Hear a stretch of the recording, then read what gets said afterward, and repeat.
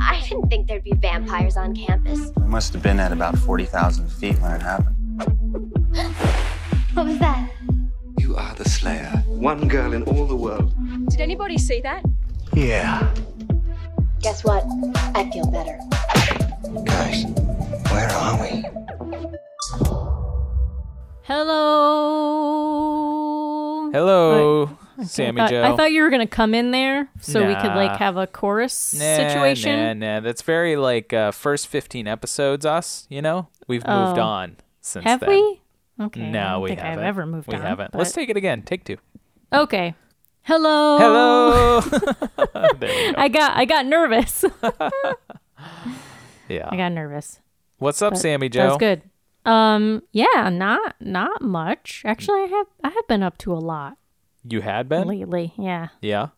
Been just moving and grooving. I went back to that podcast class today, believe it or not. Did you? After talking so much smack on the airwaves? Back. They called me back. They needed me. Just when you thought you were out, they dragged you back in.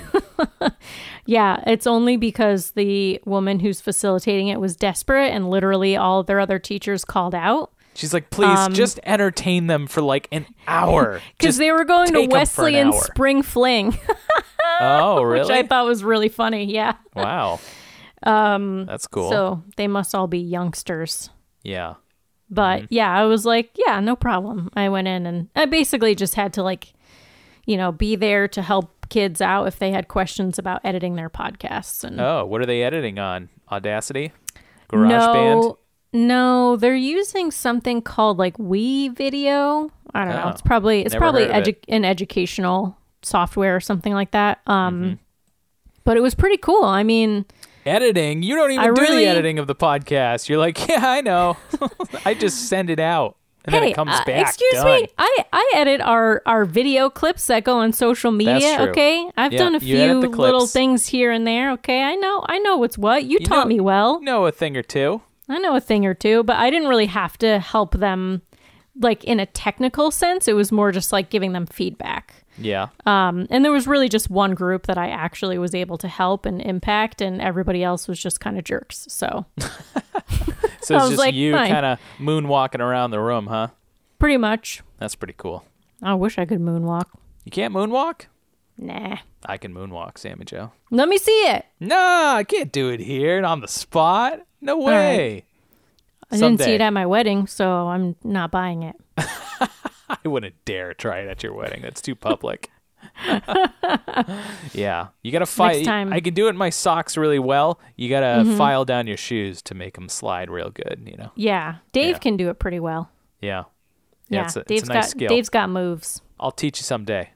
Okay, cool. All right.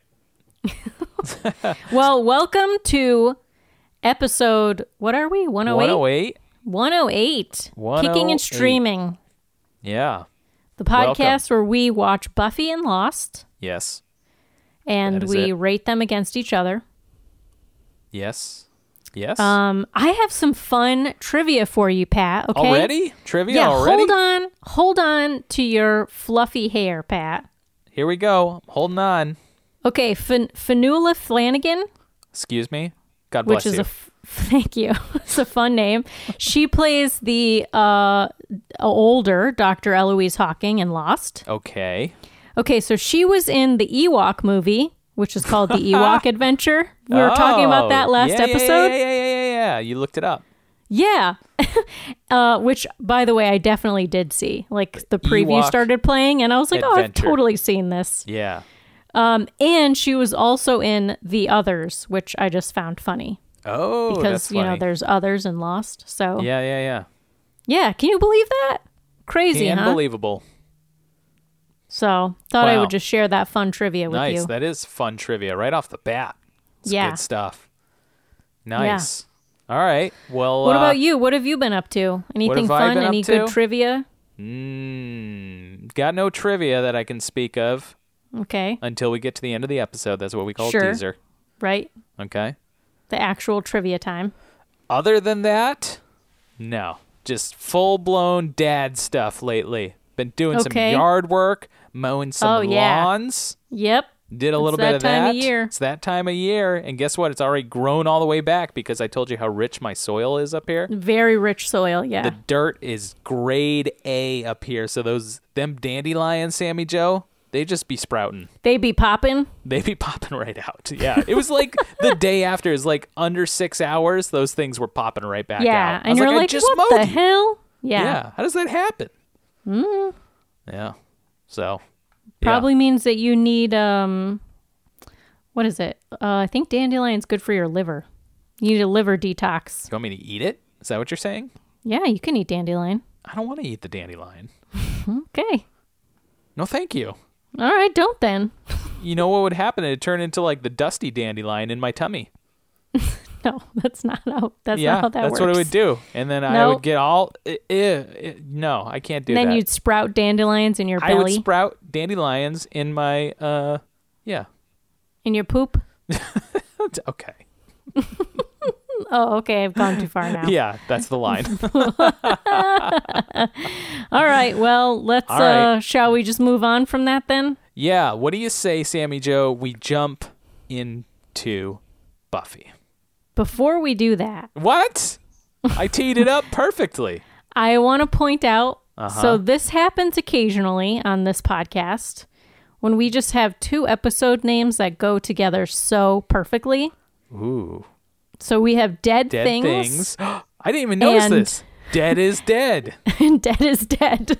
Wow. I was like, wow, lots of death this week. Yeah. Crossover. Dead is Dead is Dead is Dead is Dead Things. Yeah. Wow. So that's all. That is a great crossover. Nice call out. I'm surprised I didn't even see that yet. I wouldn't notice it when I typed out the episode name. Yeah. Yeah. But prior to that, that's a few steps too far for this little noggin over here. That's okay. I think of way too many steps ahead, so we meet in the middle. Yep. All right. Yeah. Okay. Good call out. Appreciate that. And now, let's get into Lost. To Buffy. What? You see what happens? You totally screwed me up. We already got into like, Buffy. I now already I'm into said Lost. Buffy. All right. Let's get into Buffy.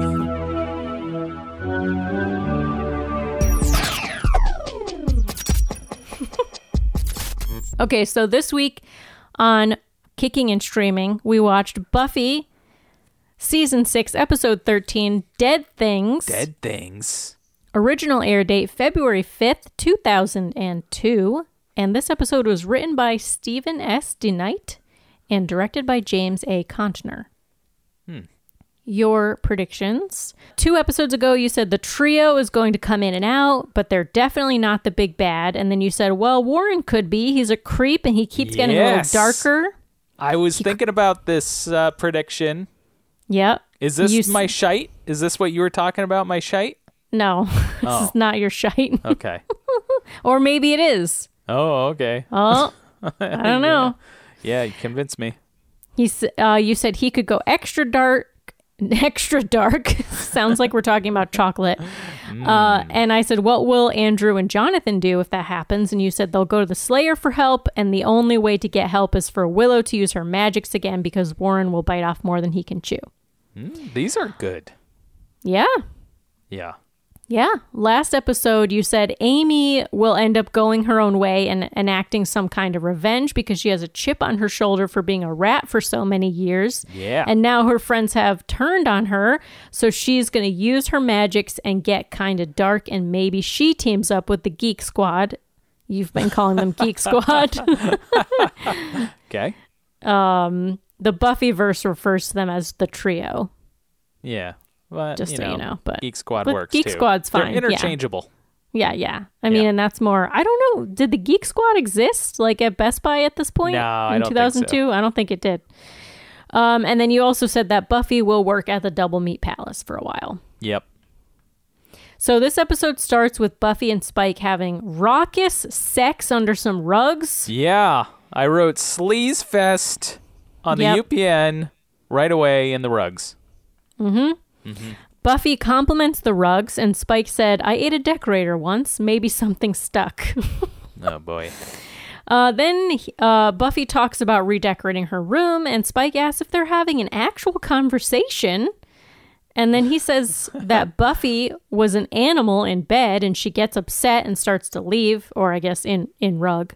I was like, Spike, you gotta read the room, okay? When you're laying in rugs with a lady, okay? Yeah, you do. Start calling her an animal. You can't. That's gonna ruin the mood. Have a little tact. Have a little tact. Read the room, and just probably don't say everything that comes to your mind.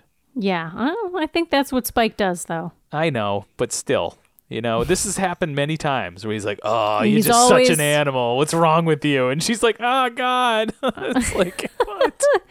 Right. Clearly, she doesn't like that. No, she doesn't like that. She gets upset. Yeah. She starts to leave, and Spike asks, what this thing means to Buffy, and she says they don't have a thing, just this. And Spike asks if she even likes him, and she says sometimes. And then he holds up a pair of handcuffs and asks Buffy if she trusts him, and she says never. Yeah. Okay, too far. Cut to the nerd trio / geek squad's new basement lair, where Andrew is not happy about having to live with his fellow supervillains. So we don't know where they are. They're just in a basement somewhere. Mm-hmm. Jonathan pushes a box of Andrew's stuff off a table, and then he starts shaking his fingers over his magic bone. Like he's about to curse him. What does the magic bone do again? It does spells and whatnot? Yeah. It's like his wand. Yeah. It's like his wand, his it's magic quite a bone. Wand to have. but it's the same thing that he did before when we've seen the bone before, and he when he was kind of putting like two fingers up like the peace sign and kind of shaking them on top of the bone, like that somehow activates it. So then Andrew's like, "Don't curse me" or something, and they start to sort of wrestle each other. Yeah. Warren, ever the adult of the group, gets their attention and tells them the cerebral dampener's ready to be charged. They walk over to a golf ball sized silver ball, and they each put on these kind of red sunglasses. Mm-hmm. Jonathan performs a ritual, and yellow light goes into the ball, and then Warren declares that the cerebral dampener is online. And with this baby, we can make any woman we desire our willing sex slave. Oh, boy. They all smile as Warren says he knows just where to start. Warren. Come on. Unbelievable. So we get the intro. Then after the intro, Buffy is working at the counter at the Double Meat Palace, and she's like, "Double meat is double sweet." Yes, so it peppy. is, Buffaroony. She's got a sunnier attitude about her job now. Yeah, that's the way to go. Yeah. Yeah. And then Tara shows up, and Buffy takes a break with her. And Tara is like, did Willow hurt anyone? And Buffy's like, no, this isn't about Willow. She tells her that Willow has actually been doing well, but that Spike can hurt her, Buffy. And she thinks that maybe she came back wrong. Tara assures her that she didn't, but Buffy asks her to check out the spell that was used to bring her back. That night, Andrew and Jonathan are in their van, looking at a feed from a small camera Warren has pinned to his tie inside a bar, and his outfit is just bad. He's wearing almost, it's not lime green, but it's like a bright green shirt that shouldn't see the light of day unless it's St. Patrick's Day. Really? You don't like lime green as a shirt? I mean, not in this context. No. Because he's trying to be fancy. He's got a nice, suit on, and then this wacky colored shirt. And I'm like, what are you doing? Just wear nice black, Yeah. dark color or something. Something slick. Not this weird zoot suit, half zoot suit situation you got going on. Yeah. Okay. Style's not a strong suit, okay?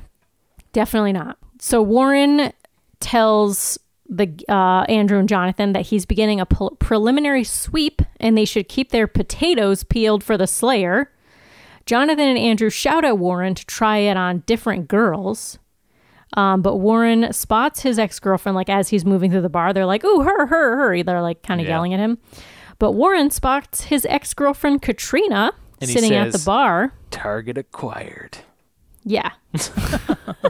And then he dumps his earpiece into a martini glass so he doesn't have to listen to Jonathan and Andrew anymore, who at this point are like, they're like bazoombas or bazoomas or something like that. They kept talking about bazoombas. Yeah.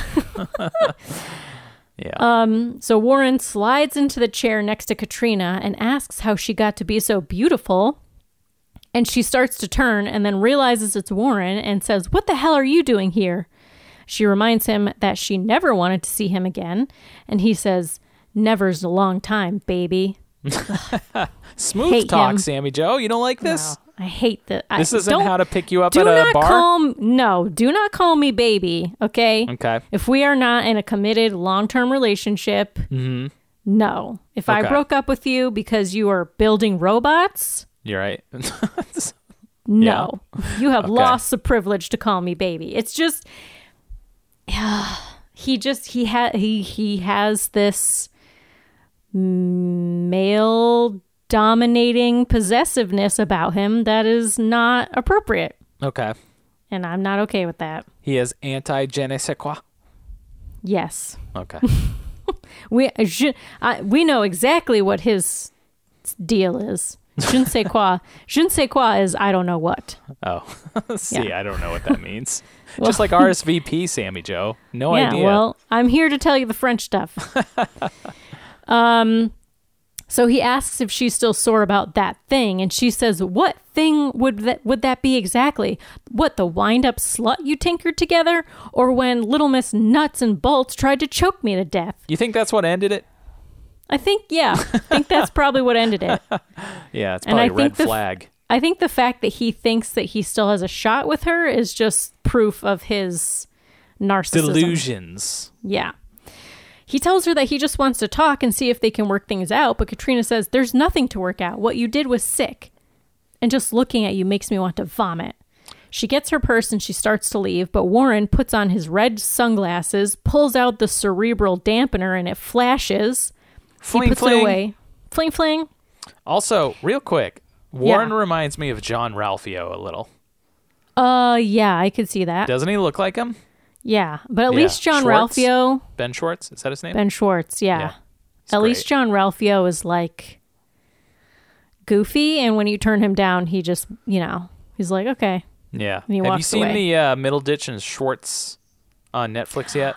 I haven't. You have to see those. I know. I feel like that was on my mental list and just never got around to it. There's 3 of them. You will absolutely love them. Okay. It's right up your alley. Because it's stand-up, right?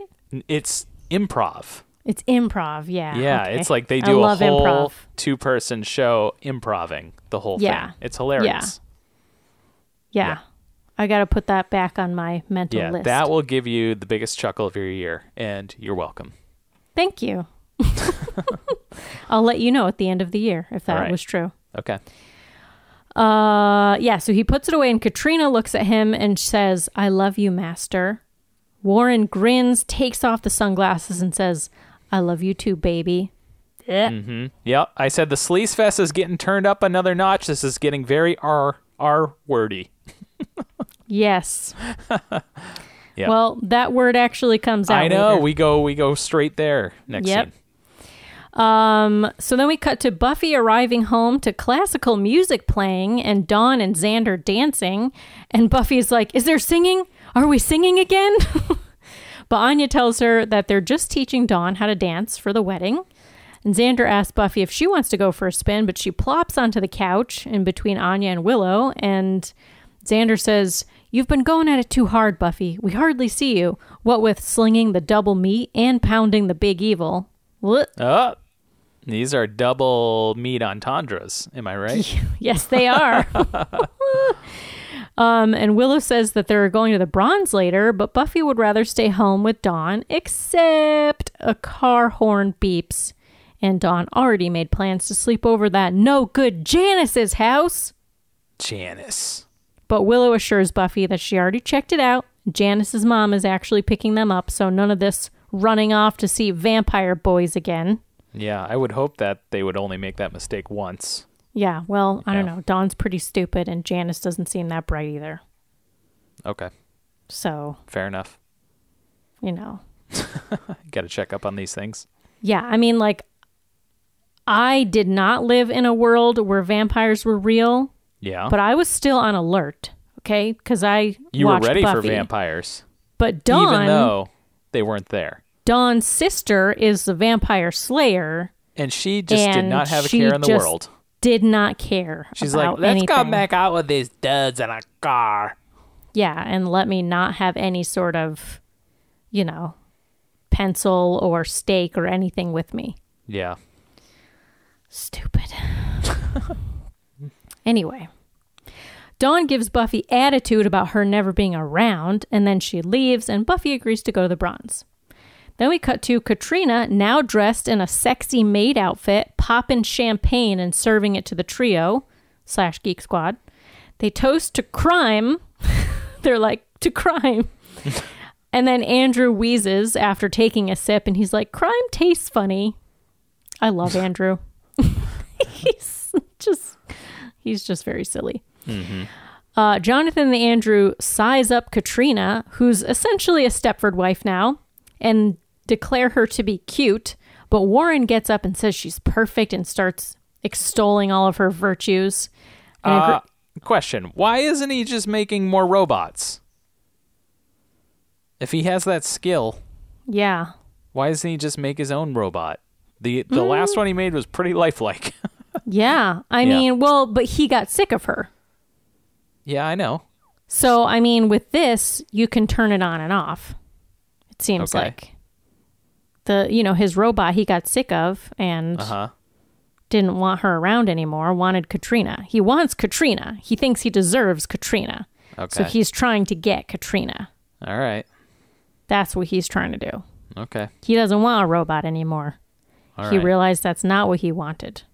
Okay. I just feel like you could have more of an emotional relationship with the robot as opposed to whatever this is. Well, he doesn't think what he's doing is wrong. Yeah, I know, but just her she was mine communication before. skills went down like 20 notches when she became. She's like, "Yes, master." Yeah, like, that's right. way She more basically is a robotic robot, right? than the Buffy robot. Buffy robot could actually speak. Yeah. Yeah. Yeah. So I think he's just given up on robots and is like, well, Katrina's here and I want her back and I deserve her and her feelings don't matter. Okay. So really, yes, what he does want is a robot, but also he doesn't want a robot. And that's the thing is Warren doesn't know what he wants because he's just sick. He's just sick in the head. Just also, a sick narcissist. I don't know if you noticed this, Sammy Joe, but Warren, he's got a chest full of hair. He does. He's popping out of his shirt in these scenes. Yeah. I'm like, look at that. He's like, it's like a tiger. Yeah. Yeah, he's frow. Just a beast. Yeah, I'm surprised you noticed that. I know. Yeah. Just something you notice? Just something I noticed. I think I'm just always impressed with like a male hairy chest. Hair.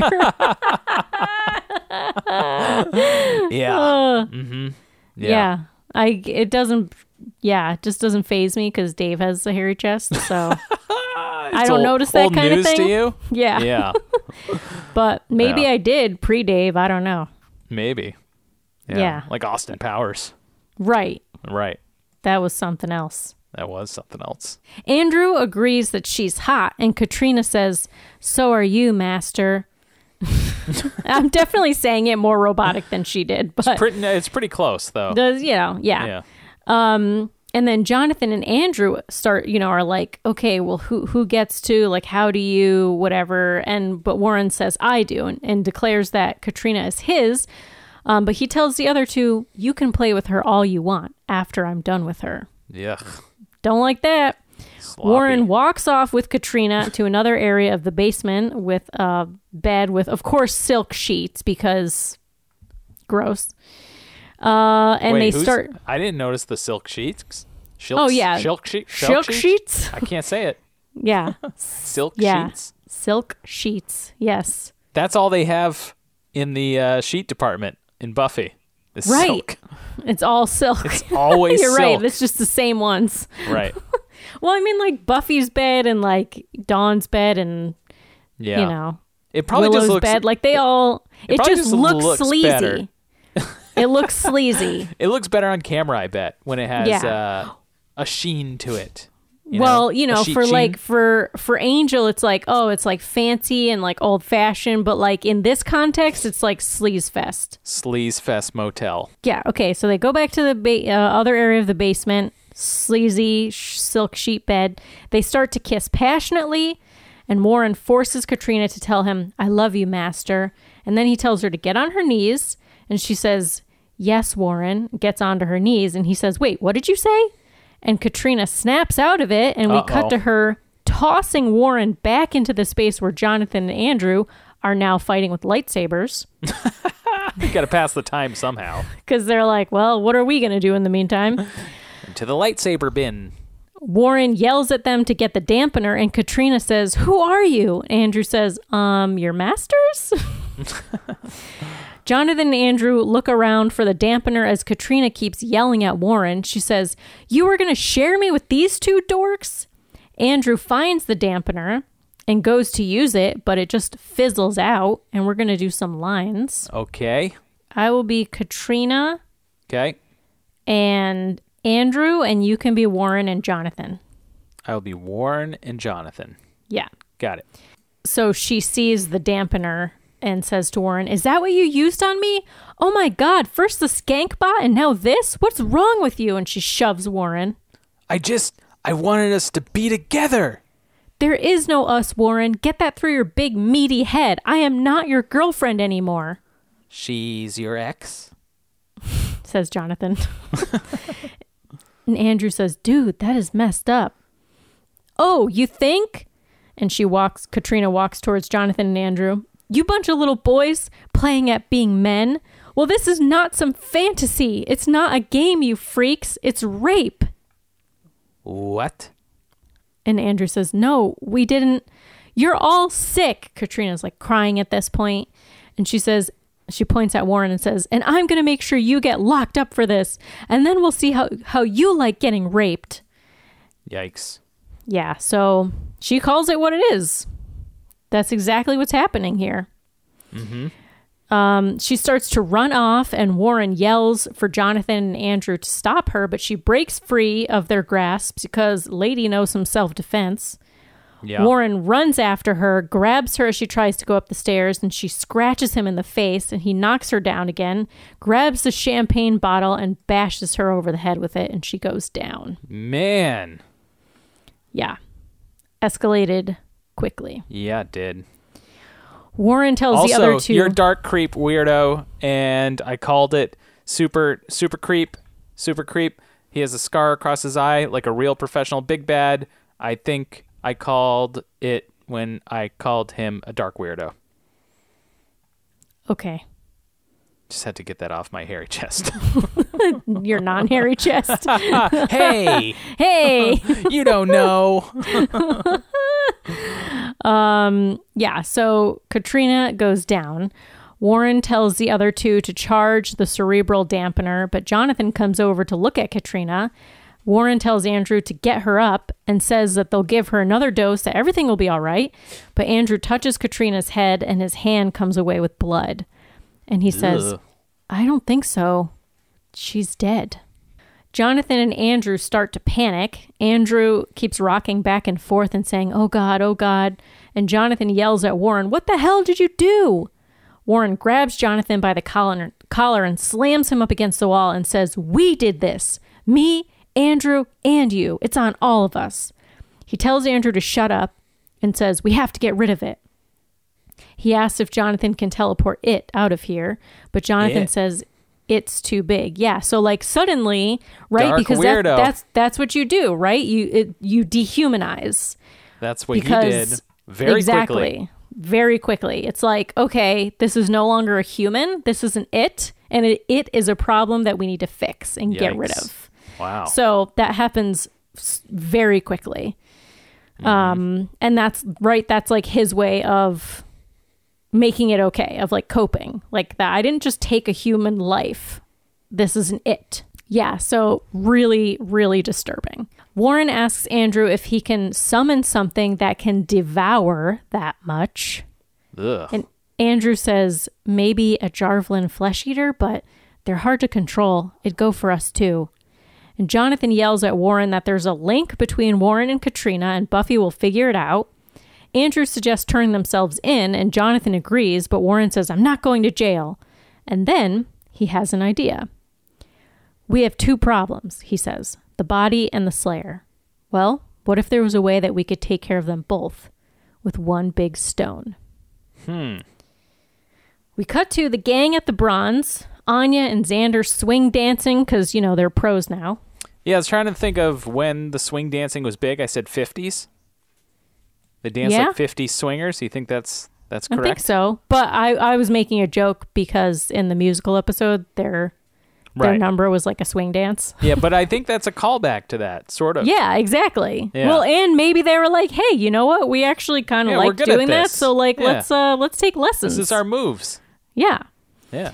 Sitting at a table watching them, Willow says to Buffy, we're not going to have to do that at the wedding, are we? Because there's this last thread of dignity I've been desperately clinging to.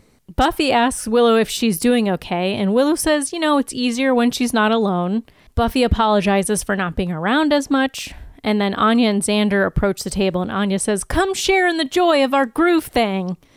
And Willow joins them, but Buffy goes to the bar, and then changes her mind and heads up to the balcony. Yeah. Spike, I don't like this. This gets weird, man. Mm-hmm. Spike comes up behind her and tells her that she tries to be with them, meaning her friends, but always winds up in the dark with him. Then he pulls up her skirt and they start to do some naughty, barely hidden sex things. Again, with the public indecency. No. They're not dancing, Pat. You sweet, innocent baby angel. Okay. I get it. Yeah, they're dancing with their nethers. Oh, boy. You really spelt it out there, didn't you? Buffy closes her eyes, but Spike tells her to look at her friends. He says, that's not your world. This is you so belong raunchy. in the shadows. This is so I know. Raunchy. I'm pretty sure I stopped watching Buffy around this point and then came back a couple episodes later. Yeah. Really? Because I was like, this is a lot. This is too adult for me. Yeah. Well, this was 2002, so I was like 15, 14. Yeah. You're Dawn's age. Yeah. Yeah. You don't need to remind me of that. You're like a Dawn, basically. Listen. You don't know how difficult it was for me to watch the show, seeing a girl my age and being like, that should have been me. Yeah. That should have been me. Okay. But they had to hire Harriet the Spy over you. Yeah. What blasphemy. Let's not talk about it. Okay. I'm still not over it. But then everybody would hate you. Could have been Dawn. my big break. I would have been way cooler. You think so? Yeah. Okay. No, probably not. You're right. I would never have wanted to do that. They would have written you into a corner, Sammy Jo. I wouldn't have wanted to do that to my favorite show. Yeah.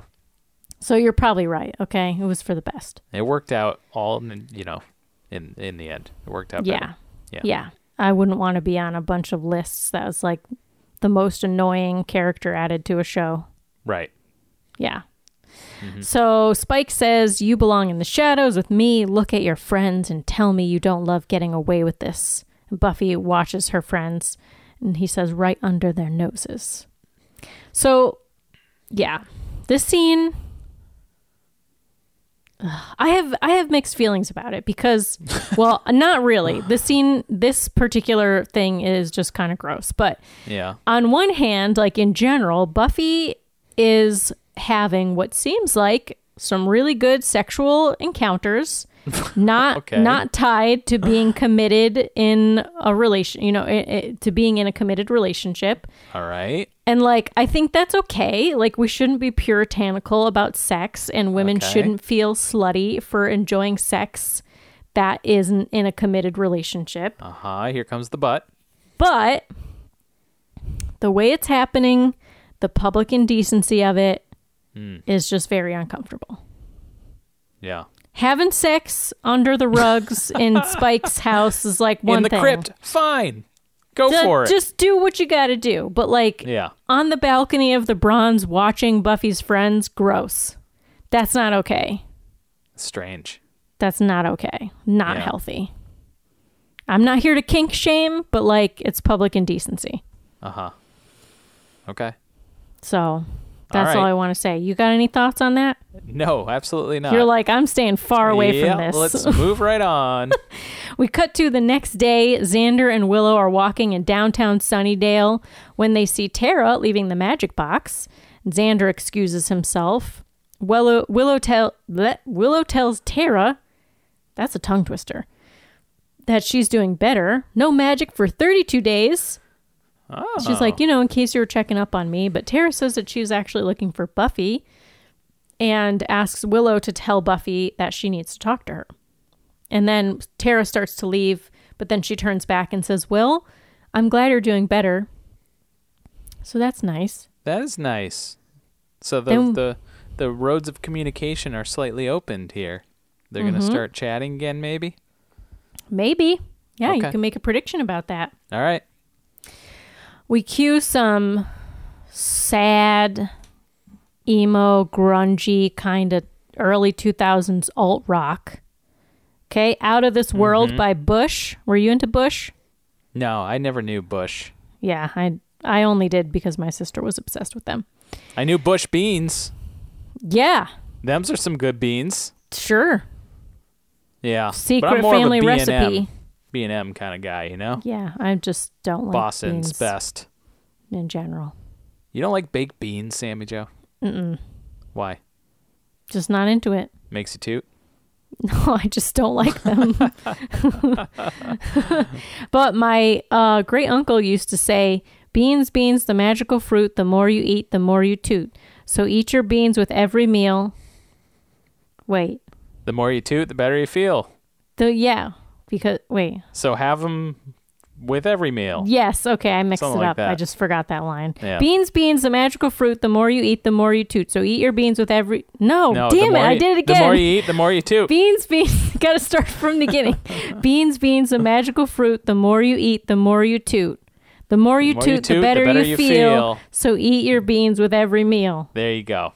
That must have been a jingle for one of those brands. Okay. I don't know if it was an actual jingle. I think it was just like a hometown jingle that like your uncles would pass around. Yeah, my great uncle. Right. That's like it was like what the uncles would do. They'd like smoke a cigar. They would fish, crack open a can of beans, and a can of Moxie, and then of course they'd say magical fruit jingle. Yeah. And they learned that from their uncle. Right. And so goes the world. We just keep passing it down. Well, history, there's been a much longer tradition of oral history than written, so right. This is how we pass down the most how we pass down the real gospels. Yes. Okay, so Bush, not the can of beans, but the band, their song Out of This World is playing over the scene. We cut it. It feels very 90s. Like it's great, even though it's technically early 2000s. We cut to Buffy walking through a graveyard at night with the song playing over it. Then we see Spike spicing up his blood. I walk alone. Mm-hmm. That was like around the same time. I feel like it was a few years later. Oh. Maybe. Right. Whatever. Well, now I have to look it up. I walk alone. Yeah. Okay. That was Boulevard of Broken Dreams. Yep. From American Idiot album. 2004. 2 years later. Oh, hey. Fun fact. I saw Green Day. Met Green Day? Oh. I think in 2004. I think it was right around that time. So they probably were debuting their new album. I think so. Yeah. Yeah. I never saw them. Unless maybe they would have been at Warped Tour? I don't think so. They're probably too big for Warped Tour, huh? They were pretty big when I saw them. Yeah. Yeah. Yeah. Anyway, Spike is spicing up his blood. His shirt is unbuttoned. Buffy approaches. Spicing up his blood? Yeah, he's spicing up his blood. He's putting that like root in it that he used to steal from the magic box. Gross. Buffy approaches his crypt and Spike walks to his door and sensually puts his hands up against it. Buffy puts her hands against the door too on the other side. And then Spike opens the door, but Buffy is gone. She gone. We cut back to Buffy walking through some bushes, which is funny because Bush was just playing. Oh, yeah. Too funny.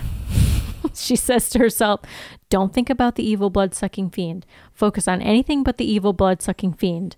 And then we hear a woman scream, and Buffy looks up to the heavens and says, thank you. Yeah. And runs towards the scream. She sees a cloaked figure chasing a woman, and she tackles it, but then it and the woman disappear. Suddenly, the woman's crying on the ground. What? And then gone again. Huh? And then Buffy hears some very lost-like whispering. Except we can actually hear what they're saying. It's a bunch of different voices saying, what did you do, Buffy? Oh. What did you do, Buffy? What did you do, Buffy? And then suddenly Spike is on the ground in front of her, lip bloody, asking, what'd you do that for? And then a cloaked demon hits her in the face as Spike fights another one by her side, his lips still bloody. He yells, Buffy! And then the demons are gone. And then Spike walks slowly towards her. She says, Spike, what's happening? And now he doesn't have a bloody lip. And he says, so you thought you could just slip away then? And then they're fighting the demons again. And the woman is on the ground. What is going on? It's crisscross applesauce. Yeah. Buffy hits Spike, then the demons are gone, and the woman cries and lays on the floor. Then 3 demons appear, and then they're gone, and they keep appearing and disappearing. Buffy fights one, then the woman grabs Buffy, and Buffy turns and accidentally punches the woman, and she goes rolling down the hill. Buffy runs after her as Spike takes out the demons. Then he goes after Buffy, and Buffy kneels in front of Katrina, who's unmoving on the ground, and she says, she's dead. I killed her. We see someone watching from the bushes, and we cut to see Katrina alive, watching them. What is going on? I have no idea. I was so confused here. I was like, what is happening? I can't keep up with this show. Spike tells Buffy there's nothing they can do. They have to go, and he pulls her away and tells her it was an accident. He's going to get her home, and he will sort it out. Then we see a camera feed zoom in on Spike and Buffy, and then we see Warren inside the van say, 2 problems, 1 stone.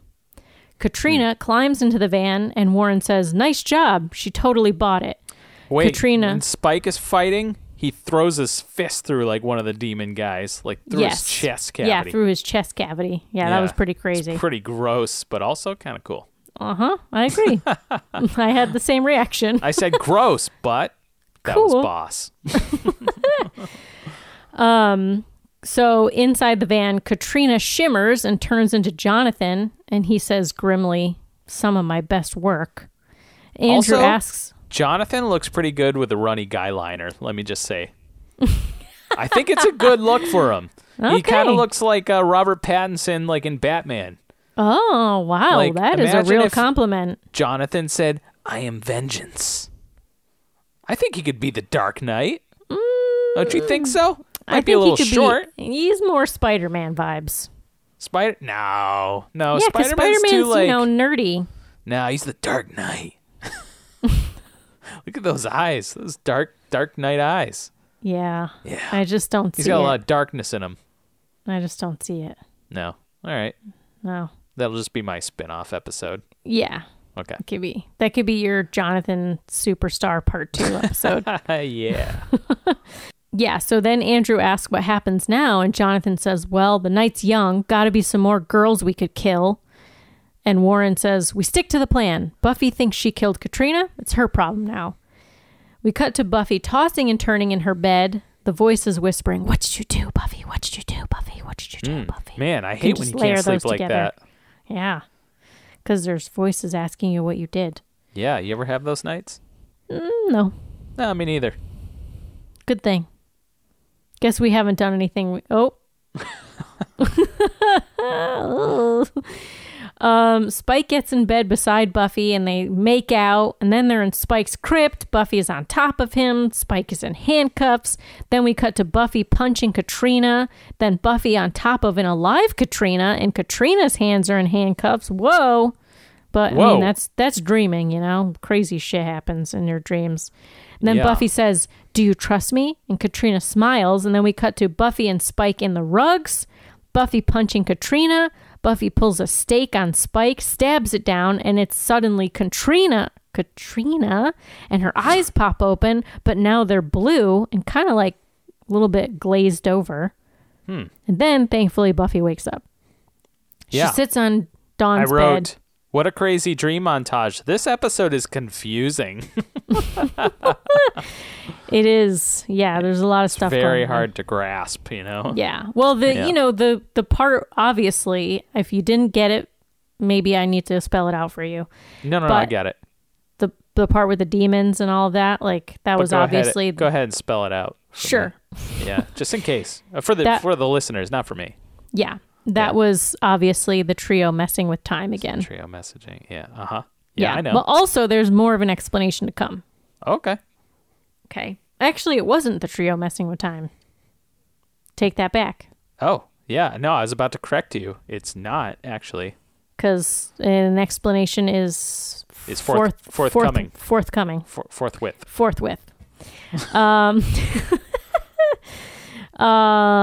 So then Buffy wakes up. She goes to sit on Dawn's bed, and Dawn wakes up, and Buffy tells Dawn that she loves her. Just a break of dawn. Sorry. Says that some other things that sound like she's gonna say goodbye. Break of dawn. And that an accident happened with a girl in the woods, and Dawn asks if she's okay, and Buffy says no, and Dawn hugs her, and Buffy says she has to go to the police, and Dawn's like, no, they'll take you away. And then Buffy's like, yeah, but that's what's the right thing to do, and Dawn's like, well, you're not here anyway. You have no emotion. Your emotion retelling the scene is not matching the motion of the scene. I just want to say. Sorry, I know. You're just Normally writing it off. is. Normally it is. Okay? Right. I don't like Dawn. You don't like Dawn. And Dawn is sassy and angry here, like she always is. And she's like, you're never around anyway, so who cares? You don't like tantrum Dawn. No, I don't. No. Which is all the time Dawn, basically. 85% Dawn. Okay. Then we cut to a police station. Buffy walks toward it from an alley, and Spike stops her, forcefully throws her back into the alley, and she gets back up and tells him that she has to tell what happened, but Spike tells her that nothing happened. She says that she'll show them, as in show the police the body, but Spike says, show them what? He tells her, I went back and I took care of it. It doesn't matter now. No one will ever find her. Ooh, and also the low shot of Spike in front of the police station is pretty awesome. It's a great shot. Great shot. Yeah. No one will ever find her. And then off screen, we hear a voice of a cop saying, where'd they find her? Because of course. Right. We cut back to the front of the police station. Two cops emerge and they rush toward a car. And the second cop says, the river. She washed up half a mile from the cemetery. We cut back to Spuffy. to Spike and Buffy, and Spike says, oh, balls. Oh, Spike. Are you noticing any similarities here to maybe other episodes that we've seen? The only thing that I was thinking of was the Ted episode. Okay. Because, hear me out. Okay, I'll hear you out. Accidental death on stairs. Okay. Buffy running with police. Yeah. Okay. So that she was like taken in by the police when she killed Ted. But nothing really came of that. It's just like, yeah, she's fine. Mm-hmm. You killed a man. That's fine. Well, I think they let her go because they couldn't hold her any longer. They were still there was still an open investigation. Okay. I'm pretty sure. Oh, all right. Yeah, but you can't hold someone for more than 24, 48 hours? No idea. Unless you have evidence to convict them. Or they have a confession. All right. Yeah. Pretty sure. Interesting. Mm-hmm. All right. You watch a lot of that First 48 or something? No, I just... I watch a lot of true crime. Them's are just street smarts, Patty Bow. No, it's just a lot of true crime stuff. Yeah. Okay. Yeah. You're a cold-blooded detective. That's what you are. Yeah, I am. Yeah. I should be a citizen detective. Yeah, you should. Except I don't know if I can handle, fluids. Ugh. I thought about going into forensics, but I was like, that's a lot of fluids. That's a lot of fluids. Yeah, you don't need. I don't need that. You just want to be in a lab all day. You just want to be the magnifying glass detective. Yeah. You're like, look, I'll come in with the trench coat. I just want to show up and say, I'm just a small town citizen detective. With a southern twang accent. And they'll be course. like, what? You're not from the South. Excuse me? The yes, I accent am. says otherwise. Now be a dear and bring me some sweet tea. With some molasses on top. And then I'll just be like, oh, what's this? Scoop the molasses out. Yeah. Yeah, you just want to be the pondering detective. That's what you want to be. You want to walk around and you want to ponder. Yeah, because sometimes that's as good as real detective work. I do have a trench coat. I know. That's a great pondering coat. It is. Yeah. I think this is a thing. I think we could start a whole new class of detectives. Yeah. They're just called ponderers. We're professional ponderers. And what we do is we walk the scene, we ponder aloud, and we make up wild theories. We ask the right theories, questions. And we just ask questions. And the detectives can just be there just to kind of hear the ponderings. So and that'll basically get their Sherlock brains going. Holmes, but without drugs. Because we're already crazy. Right, obviously. Yeah. But we just stir it up. That's what we do. We just go in, we just stir it up. And then, the detectives can do all the fluid work and all that. Yeah. And they do the real hardcore, scientific stuff. But we just put stuff out there. Yeah. We're just like, I see that his feet are by the closet.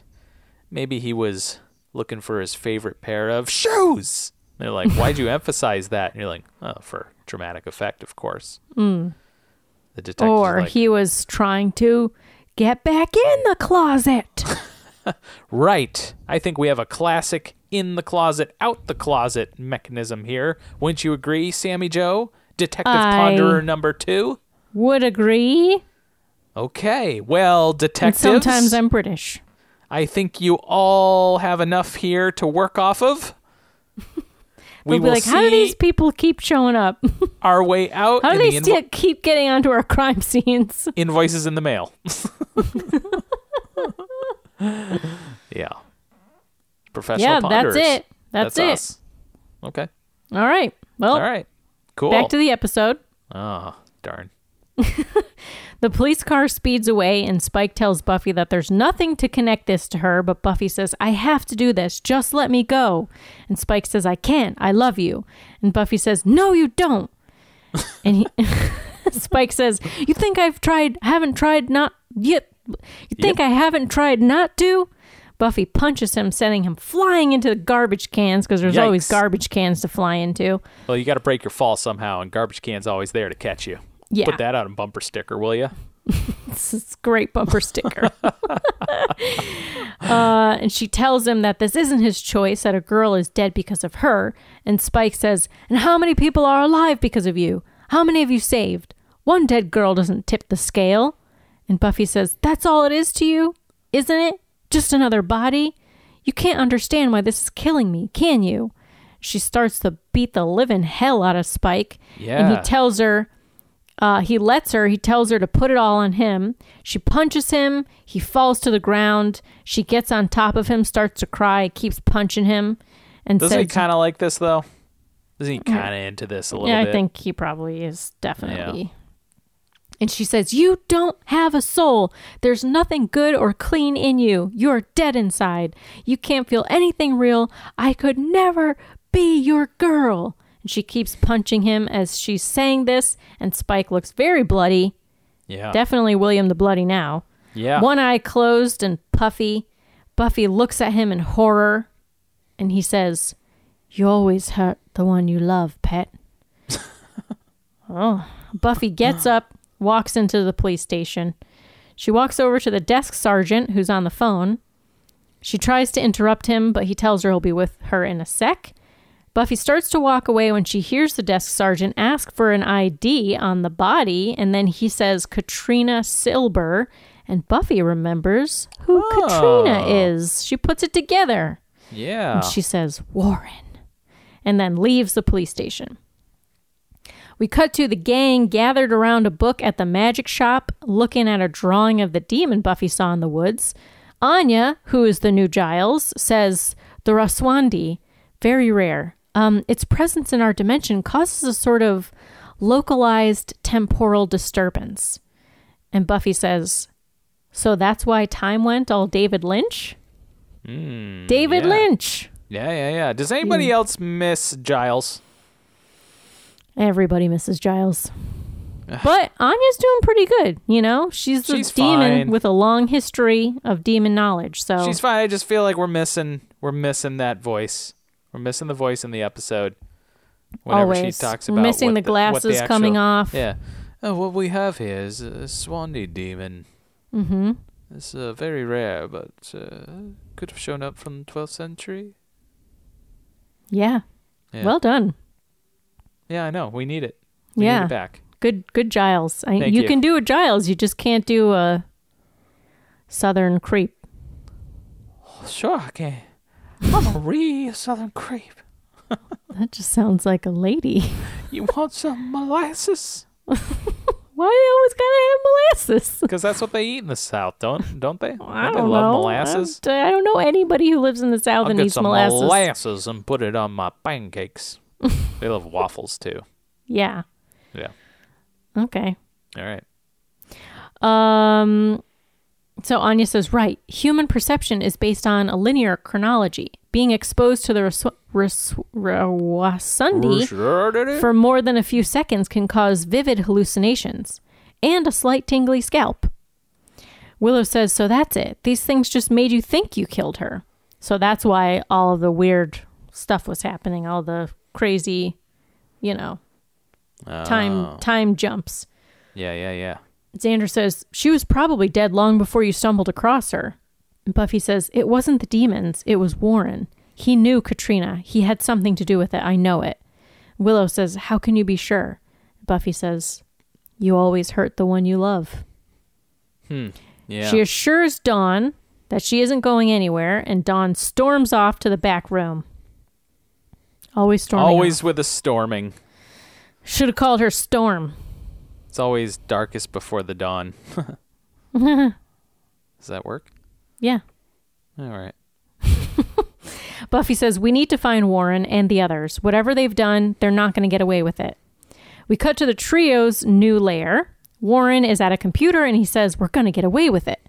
He points at a screen where we can see a coroner's summary report. He says, injuries consistent with a fall, the coroner's ruling it a suicide.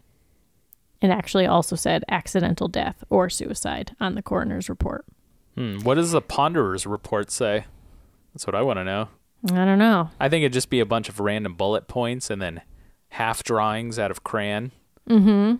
And all the bullet points would be written Looks in crayon like too. she was on a roll. Yeah. Mm-hmm. Yep. Perhaps she hit a rock and rolled. Yeah. Signed the Ponderer. Jonathan says, what about Buffy? And Warren says, well, it wasn't that hard messing her game up. If she figures it out, we'll take care of her. Andrew says, we really got away with murder. That's kind of cool. Shut up. Whoa. Sorry. It's not cool. That's all I want to say. No. Well, both he and Warren smile, but Jonathan does not look. You he know looks very why? uncomfortable. Because Why? Jonathan is a real catch and he knows better. He's a little unsure of this whole thing. He has some dignity. Mm-hmm. Okay. And so he is going to turn this whole thing around. All right. Warren is completely gone. All right. And then what's the other guy's name? Andrew? Andrew. He might be guilty by association. I think he's a little close to it. He's a little more emotionally unbalanced. I think he's weaker. Mm-hmm. But Jonathan, he's going to stand up for what's right in the end. Okay. All well, that sounds like a new prediction that's hatching. I hope you're writing that down. Writing okay, good. them down. Okay, good. And then we cut to Buffy and Tara in the Summers living room. Tara tells Buffy that she double-checked everything and there's nothing wrong with her. She says, but you are different, shifting you from where you were, funneling your essence back into your body. It altered you on a basic molecular level. Probably just enough to confuse the sensors or whatever in Spike's chip. But it's all just surfacey physical stuff. It wouldn't have any more effect than a bad sunburn. She tells her this very cheerfully, but Buffy is looking less and less comforted. Buffy tells her to check again, that there has to be something wrong with her. She says, this just can't be me. It isn't me. And she starts to cry, and she says, why do I feel like this? Why do I let Spike do those things to me? And Tara says, you mean hit you? And Buffy kind of looks at her, and that and other things. Tara gets it. And we're going to do some lines. Okay. Do you want to be... You be Tara. All right, I'll be Tara. Okay. So Buffy says, he's everything I hate. He's everything that I'm supposed to be against, but the only time that I ever feel anything is when... Don't tell anyone, please. I won't. And Buffy, crying, says, the way they would look at me, I just couldn't... I won't tell anyone. I wouldn't do that. Why can't I stop? Why do I keep letting him in? Do you love him? Buffy just looks at her. It's okay if you do. He's done a lot of good, and he does love you. And Buffy, it's okay if you don't. You're going through a really hard time, and you're... What? Using him? What's okay about that? It's not that simple. It is. It's wrong. I'm wrong. Tell me that I'm wrong, please. And Buffy starts to cry more fervently. Big tears. And she says, please don't forgive me. Please, please don't. And she slides off the coffee table that she was sitting on onto the floor, kneeling. She puts her head in Tara's lap. And Tara kind of looks uncertain, but then puts her hands, kind of like starts stroking Buffy's hair. And Buffy says, please don't forgive me. And Tara just keeps stroking her hair gently. Patting her head. As Buffy cries. Yeah. Yikes. Well, this took a turn, huh? Yeah. This is a big emotional swing from where she was when she was in Buffy. Yeah. It was more like fancy, fun, free, and now it's like deeply disturbed. Mm-hmm. Well, because she was... It's interesting because she was like almost like she didn't want to believe that there was something wrong with her, but then the fact that she might have come back wrong or slightly altered in some way gave her the feeling that like, okay, well, that's why I'm doing this with Spike. Like, it's not actually me. It's just whatever part of me came back wrong. Right. But now Tara's like, no, you're perfectly fine. And Buffy's like, no, I'm definitely not. I see. Yeah. So, boy, this is complicated, huh? Yeah. You got any thoughts? Any final thoughts? Nope. No final thoughts. Okay. Well, I do. Okay. Let's hear it. So I think this episode is obviously very dark, but I feel like it helps. It's a turning point for a few of these characters, right? So we see Buffy falling apart at the end, confused, upset about giving into her animalistic nature, kind of wanting to be shamed for it, right? And not forgiven. She wants to be punished, right, because of this behavior. Yeah, right. And Tara is just gonna be there to comfort and accept her, right? And then we see Warren take things too far and not showing remorse. Right. We see cracks forming in the trio, kind of like you already identified, right? So like Andrew at the beginning of Katrina's death was in shock. Right. And then at the end of this episode is saying how cool it is that they got away with murder. Right. Jonathan went along with this plan kind of unwillingly and like clearly throughout like was not happy and ends up being very uncomfortable with the situation. Yeah. So I just feel like this is a real turning point episode. Okay. I think in the season. It's a pivot episode is what you're saying. I think so. Yeah. Yeah. What do you think? Heel turn. Do you think that's true? I don't know. I don't know what comes after it. So that's true. But I mean, I think there's like big emotions. There's big stuff that happens. Big emotions. Like, clearly after this, things are going to be different. In some right? sort of direction here. You know? Right. Yeah. So. But it is this whole will they, won't they thing, you know, but now it's like they've been doing it for a while. And now it's like. Spike and Buffy? Yeah. Yeah. So what's happening here? Well, I think it's also like a will they, won't they with the trio. Like, will they actually be bad or not? Yeah. You know, like how I think much. there's going to be a split. There's going to be a split in that trio. Okay. Yeah. All right. You want some trivia? Yes, please. So Sarah Michelle Gellar disliked the way her character was treated in this episode. She said, I had trouble with the one where Buffy had sex with Spike on the balcony while watching their friends. I really thought that was out of character, and I didn't like what it stood for. That was the moment that I had the most problems with. It's interesting, though, because it does present kind of a clear breaking point, too. Mm-hmm. Like, it's kind of like you have to step over that line in a way to show, like, something that would make your character go true remorse. You know, it's like, yeah, she wouldn't do that. And that's what's so messed up. And exactly. That's what brings her to the point of being like, what is wrong with me? Right. Please, so it's please almost don't like forgive me. It is wrong, but it also kind of works for the arc. Yeah, you know? Exactly. Yeah. I totally agree with that.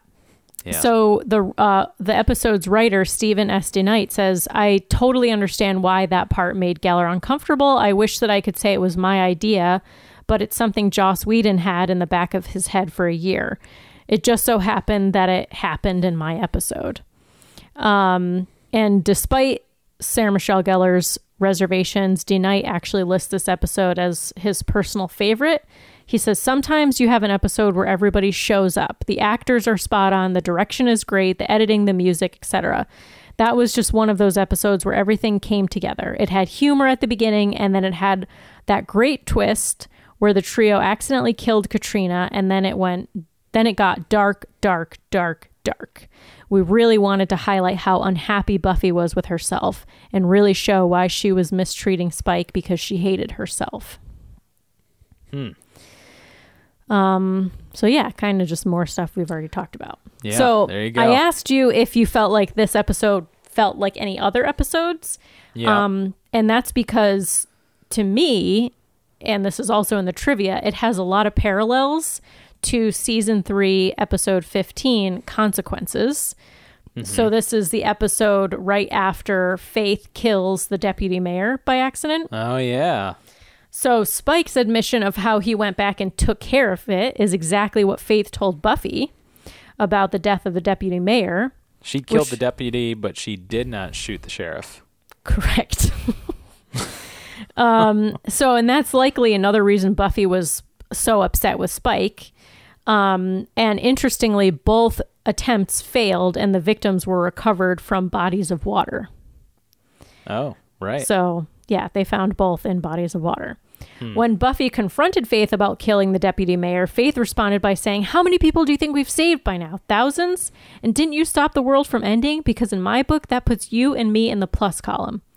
And same thing, right? When Buffy goes to turn herself in, Spike says, how many people are alive because of you? One girl, one dead girl doesn't tip the scale. Yeah. And Faith said after Buffy slapped her in that episode, she said, there's my girl, which was the same answer that Spike had when Buffy attacked him.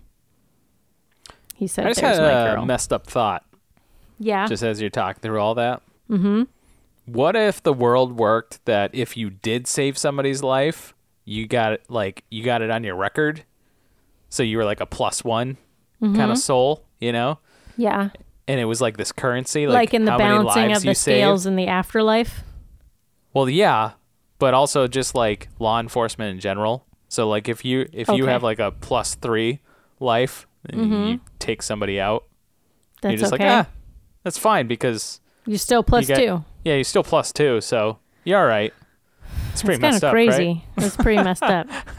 I know that's not the world that we need or anything. Well, I'm just saying, if somebody kind of, wants to write a book, dystopian future or something, I think that's a good one. Well, I think that's something that Lost, whether they mean to or not, is kind of exploring, right? And like kind of what I've been asking, because I'm like, who gets to decide who's worthy of being on the island and who's not? Right. Why did Ben... They do a lot of killing there. Right. Like, why did the others or, the hostiles or whatever they want to refer to them as, like, why do they not deserve to be there, but the Dharma Initiative does? Right. So it's kind of an interesting question about, like, how do you value human life? Yeah. Do you value the person, so the person, if you save people who are good people because they've also saved other people's lives, but you kill someone who is bad because they've killed other people. Yeah. Is that okay? Like Dexter, right, is a vigilante. He's a serial killer who kills people, but he kills bad people. Uh-huh. But who gets to decide that? Yeah. It's a very interesting moral question. It is. It is. I think the smoke monster gets to decide. Yeah. So another kind of similar Faith parallel is when Faith and Buffy are battling each other when they're switched bodies in season 4, episode 16, Who Are You? Faith in Buffy's body starts attacking Buffy in Faith's body, seeing herself, and she finally comes out of denial. And she keeps attacking her, saying, "You're nothing, disgusting, murderous bitch, you're nothing, you're disgusting." And that's kind of happening here when Buffy is attacking Spike and saying, "There's nothing good or clean in you, you're dead inside." Yeah. Yeah, a lot of that. So maybe, Buffy has absorbed a lot of this stuff from Faith. Right. Or just, it's also, let me just say, that's bad screenwriting when you have to make the character scream out what their emotions are. What? Yeah. I don't think that's true. I think it's true. I think it'd be more powerful if she just beat on him. She didn't have to say anything. But I don't know that is human nature. I think a lot of times, I think it depends on the person, but I think a lot of times it is human nature to scream out your emotions. Yeah. Maybe. Yeah. I'm kind of Spike I'm also the strong, told her, silent type, Yeah, well, I also don't think you'd be wailing on anybody. What? But Spike did say, when Buffy is like, you really don't know, like, why this upsets me or something. And he's like, tell me. So that's what she does. She beats the living shit out of him, and she's telling him this is why. Yeah. So, yeah. Okay. All right. Last piece of trivia at the end scene when Buffy reveals to Tara that she's been sleeping with Spike. Buffy was scripted to lament how hard it is to lie to everyone about who she's sleeping with. And Tara responds with, "Sweetie, I'm a fag. I've been there." And dailies reveal that the lines were filmed but cut in editing. Yeah. Well, that's probably a good thing. Yeah, I definitely don't think she should have said I'm a fag. I also think that's out of character for Tara.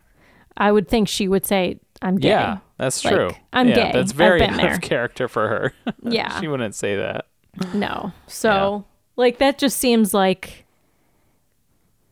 someone someone who's a little bit sassier and got a little bit more attitude and abrasiveness would say, and that's not Tara. Right. So, yeah. That's it. Okay. That's all the trivia. All right, good trivia. Well, I think it's that time, Sammy Joe. Let's get in to Lost.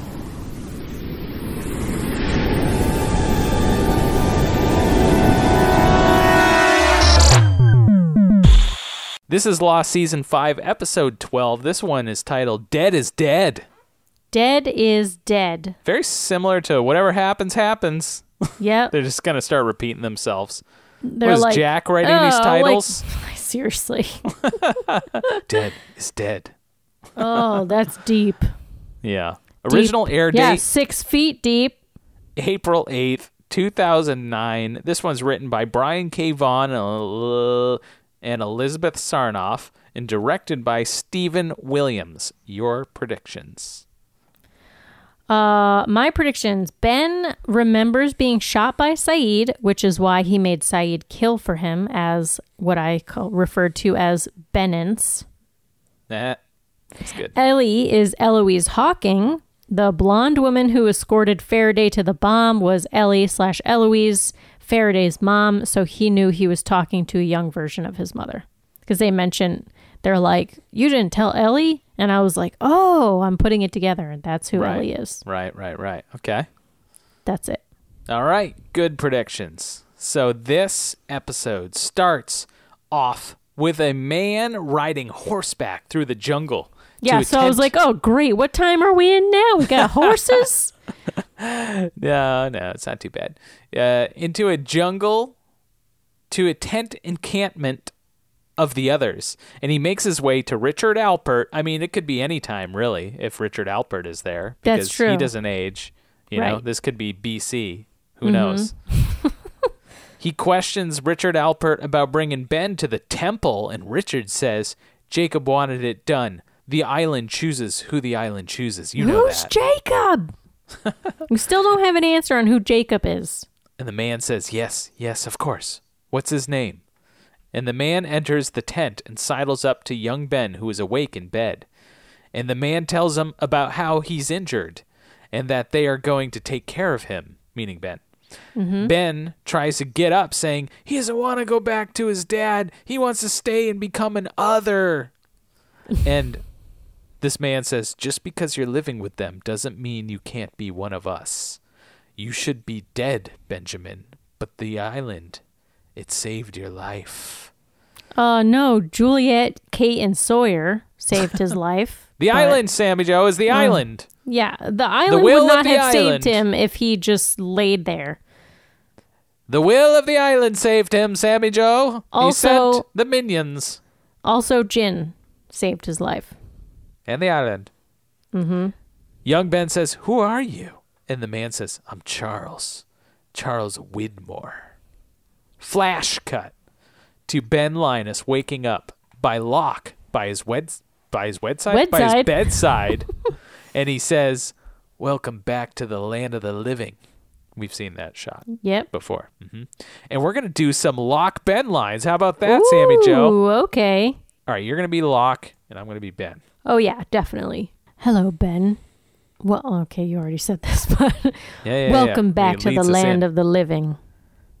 My God, you're alive. Yes, I am. I knew it. I knew that this would happen. Then why are you so surprised to see me? Because it's one thing to believe it, John. It's another thing to see it. Then why were you trying to run away to the main island? I broke the rules, John. I came back to the island. I was going to answer for what I had done. I was going back to be judged. Judged? By whom? Well, John, we don't even have a word for it, but I believe you call it the monster. Don't they call it the smoke monster? I don't know if they've ever called it that. That's just what we call it? I think that's just like what the fans call it. Okay. Yeah. I think they don't know how to name it. They're like, the thing. There's something that happens. Scary.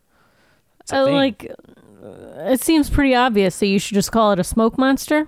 Yeah, it's made of smoke and it's monstery. Yeah. We don't have a word for it. Okay. Stop being mysterious. Right. Mm-hmm. It looks like smoke and it's monster. A monster. It's not that hard. Okay? Who let these two new survivors into the tent? We'll just be here for a minute. We're just pondering a few things, but smoke monster. That's what you're searching for. You're looking for a smoke You're welcome. Monster. Mm-hmm.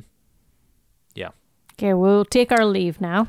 We'll be outside. We're going to be rifling through. Okay, if you need more names of things, we'll give you that. More names of things. If you need something named on the island that might be mysterious or not, things as easy as a smoke or a monster, a smoke monster. It's pretty easy to me. Yeah. We'll be Seems very going obvious. through the drink cart that we found on the plane. We're trying to break open the bottom drawer, which has the cans of Sprite in them. Yeah. It's jammed. So once we get in, we'll let you know. Yeah. Yeah. But you're going to have to until pay us. then. You're going to have to pay us with conch shells. That's our form of currency that we've created here on the island. Mm-hmm. We just figured we might as well have some sort of currency. Just seems fair. Yeah. If we're doing goods and trades. Okay, we'll see. We'll see our way out now. This has been a good talk, I think. Do guys. you have a screwdriver by any chance? Yeah. That can or a help us hammer? out. Do you have a hammer, a mallet, rubber mallet, actually? Because No. we could probably use the drawer for something else in the end. I think to they've store moved something on. else. I think they've moved on. I think we should probably go. They're not looking at us anymore. No. Okay. Let's just get out. All right, we'll be outside. We'll catch you later. Brent, is that his name? Brent? Yeah, I think that one's Brent. Yeah, Brenjamin Brench. I'm pretty Definitely, sure it's Brench. that's it. We'll see you later. Okay, See ya. bye, Brench. See ya. See you, Brench.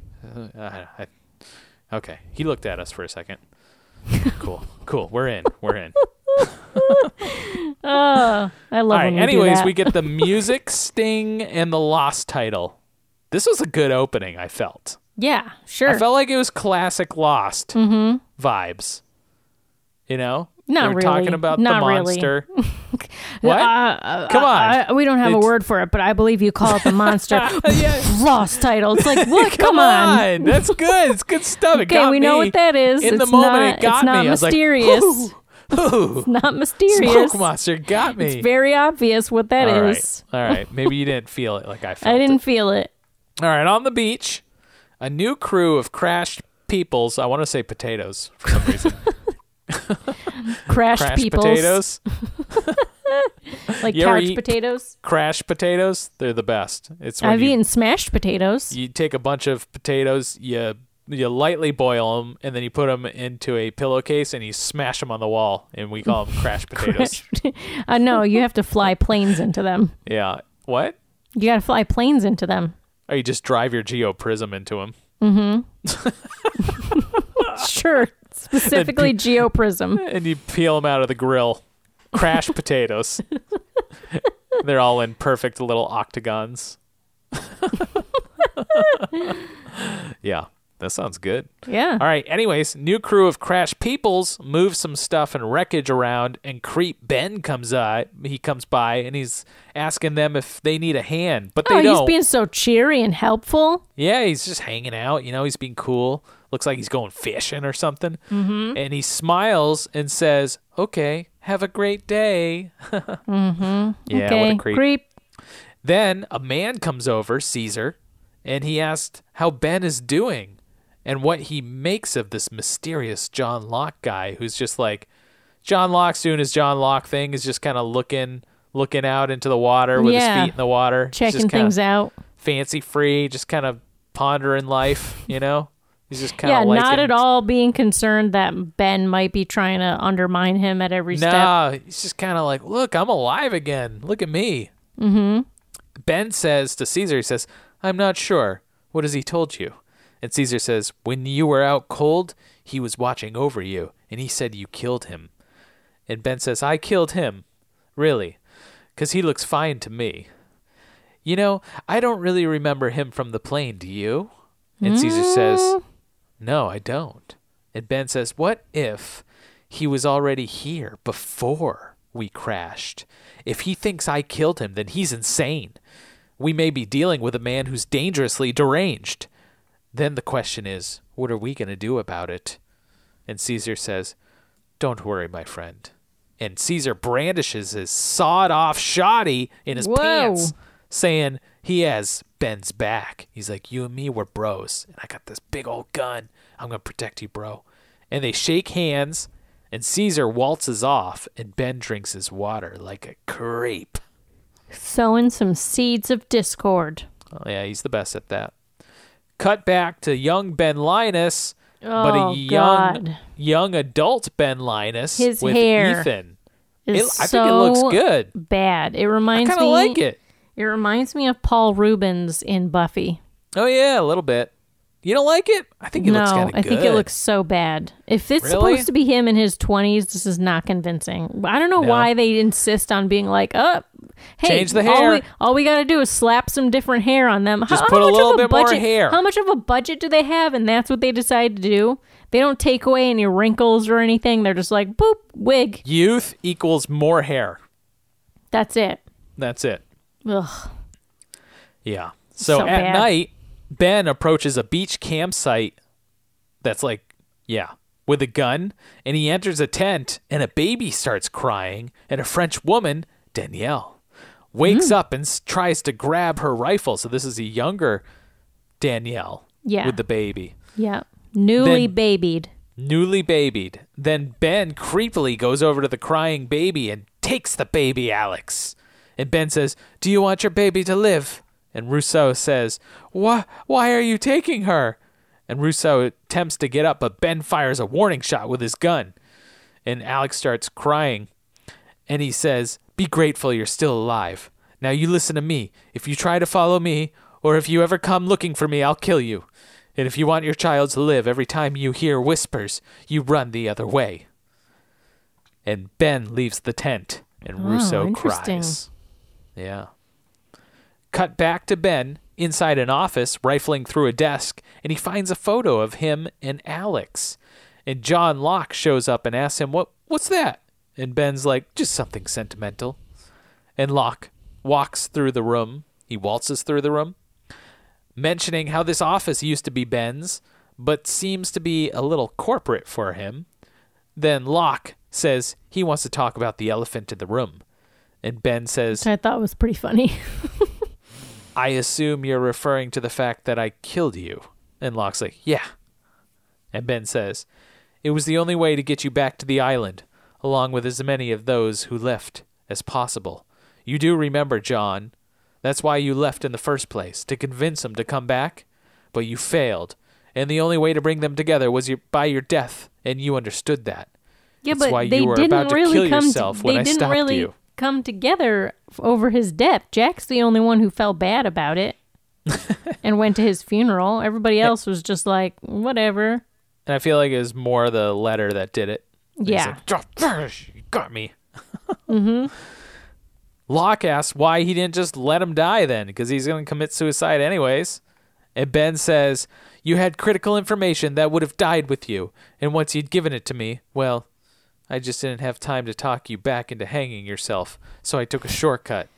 And look at you, John. I was right. You're here. You're back. So are the rest of them. I don't know where yet exactly, but they came. It worked, and that's why I did it, because it was in the best interests of the island." And then he takes off his glasses. How do you know what the best interests of the island is? How do you know and not anybody else? Yeah, he's just, he's on a whim.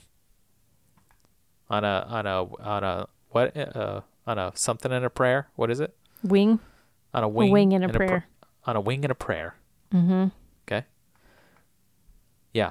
And Locke says he was just hoping for an apology, and that he decided to help him to be judged. Yeah, I'm okay with helping you get judged. Mm-hmm. Here, I'll judge you right now. Hear ye, hear ye. He takes out like a gavel. Yeah. A gavel made of coconut and twigs. Yep. Yeah. And he says, "I'm here to judge you. You're bad. You're bad. And you will be put in the bear cages, and you have to feed only on the biscuits for 30 days. Mm-hmm. And that is final. Then additional 60 days, and then additional 100. And that is your penance. Mm-hmm. Mm-hmm. Good day. All sales are final. This case is closed. Clock, clock. And Locke says if everything you've done has been in the best interest of the land, and he moves closer to Ben, then I'm sure the monster will understand. Let's go. On the beach, Ben and Locke uncover the boat, and Caesar and his crew show up, Bad Boys Club number 3, and they question what they're doing. And Ben squeaks, saying he doesn't have a choice in the matter. And Caesar puts his foot down and says he's calling the shots here now, bud. And Caesar starts to stand up to Locke as Locke pushes back. And then as Caesar reaches for a shotgun, Ben has it. And he says, "You looking for this?" Oh, wait. He also... Caesar keeps saying friend. Yeah, friend. And then Locke says, "You're in the habit of calling people friend, but I don't think you mean it," which reminded me of The Princess Bride when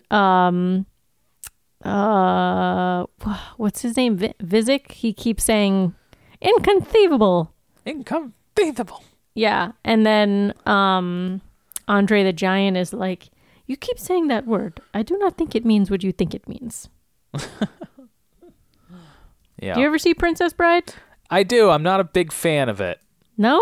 Well, no. it's I feel like it was overhyped. Silly fantasy, so I get it. And I saw it and I was like, I don't know. I might have saw it too late. I remember seeing it in like 7th grade though. I feel like that's not too late.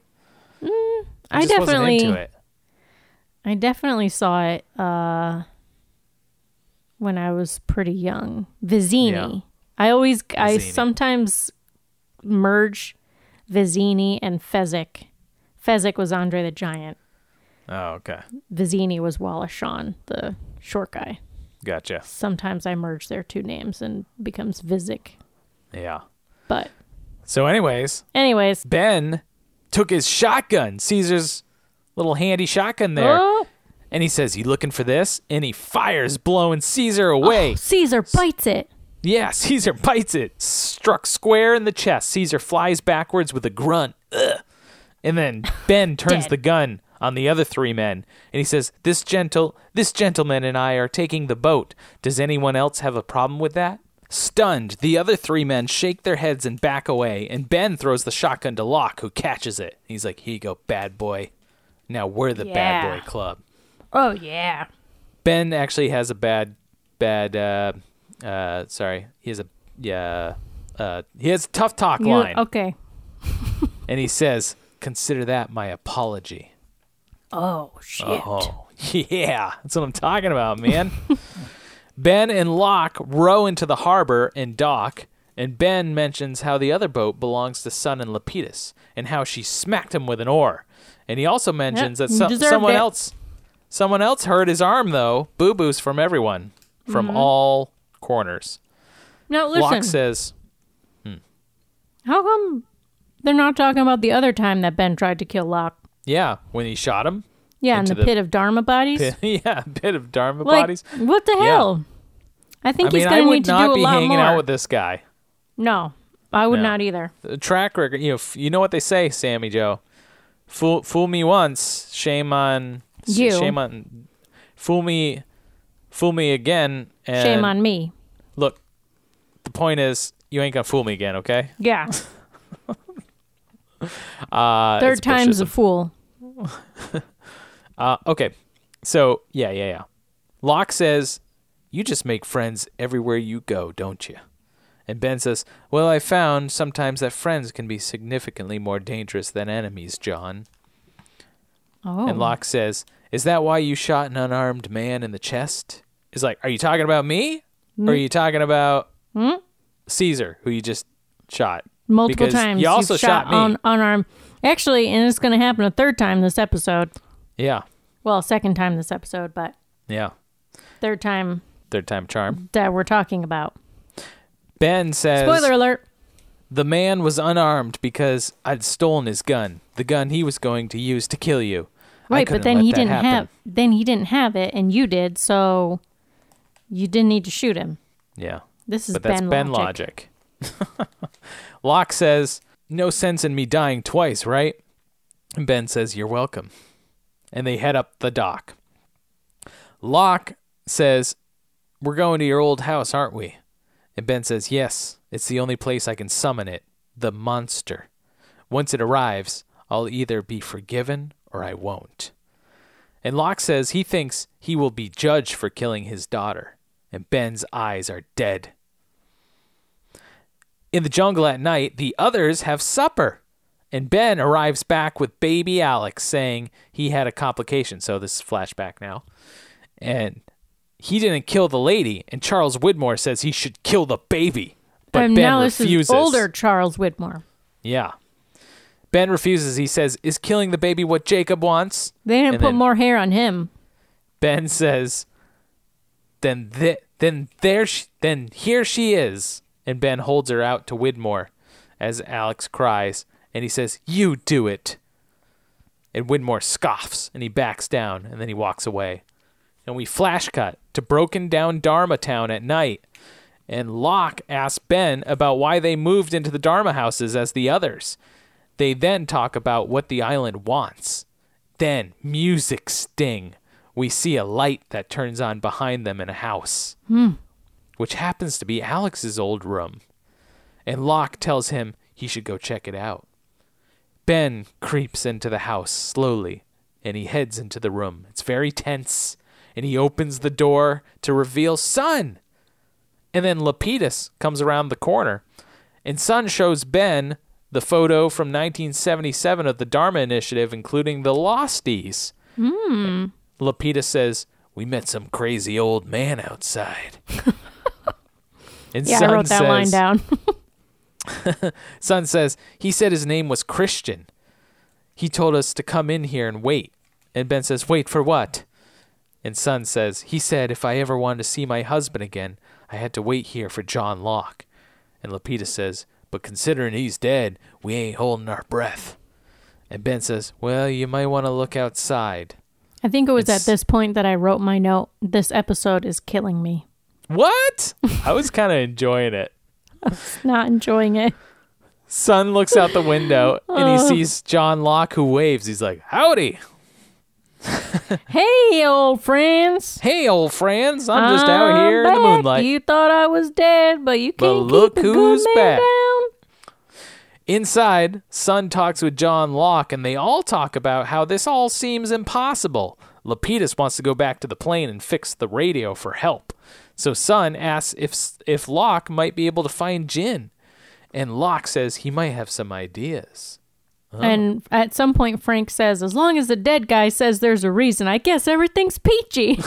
And I'm like, I really like Frank. Frank's the man. Because he's like, "This is crazy. You're all crazy." Yeah, he leaves. He just sods off. He's like, "I'm out of here." He's seen enough of this. Yep, I don't need this.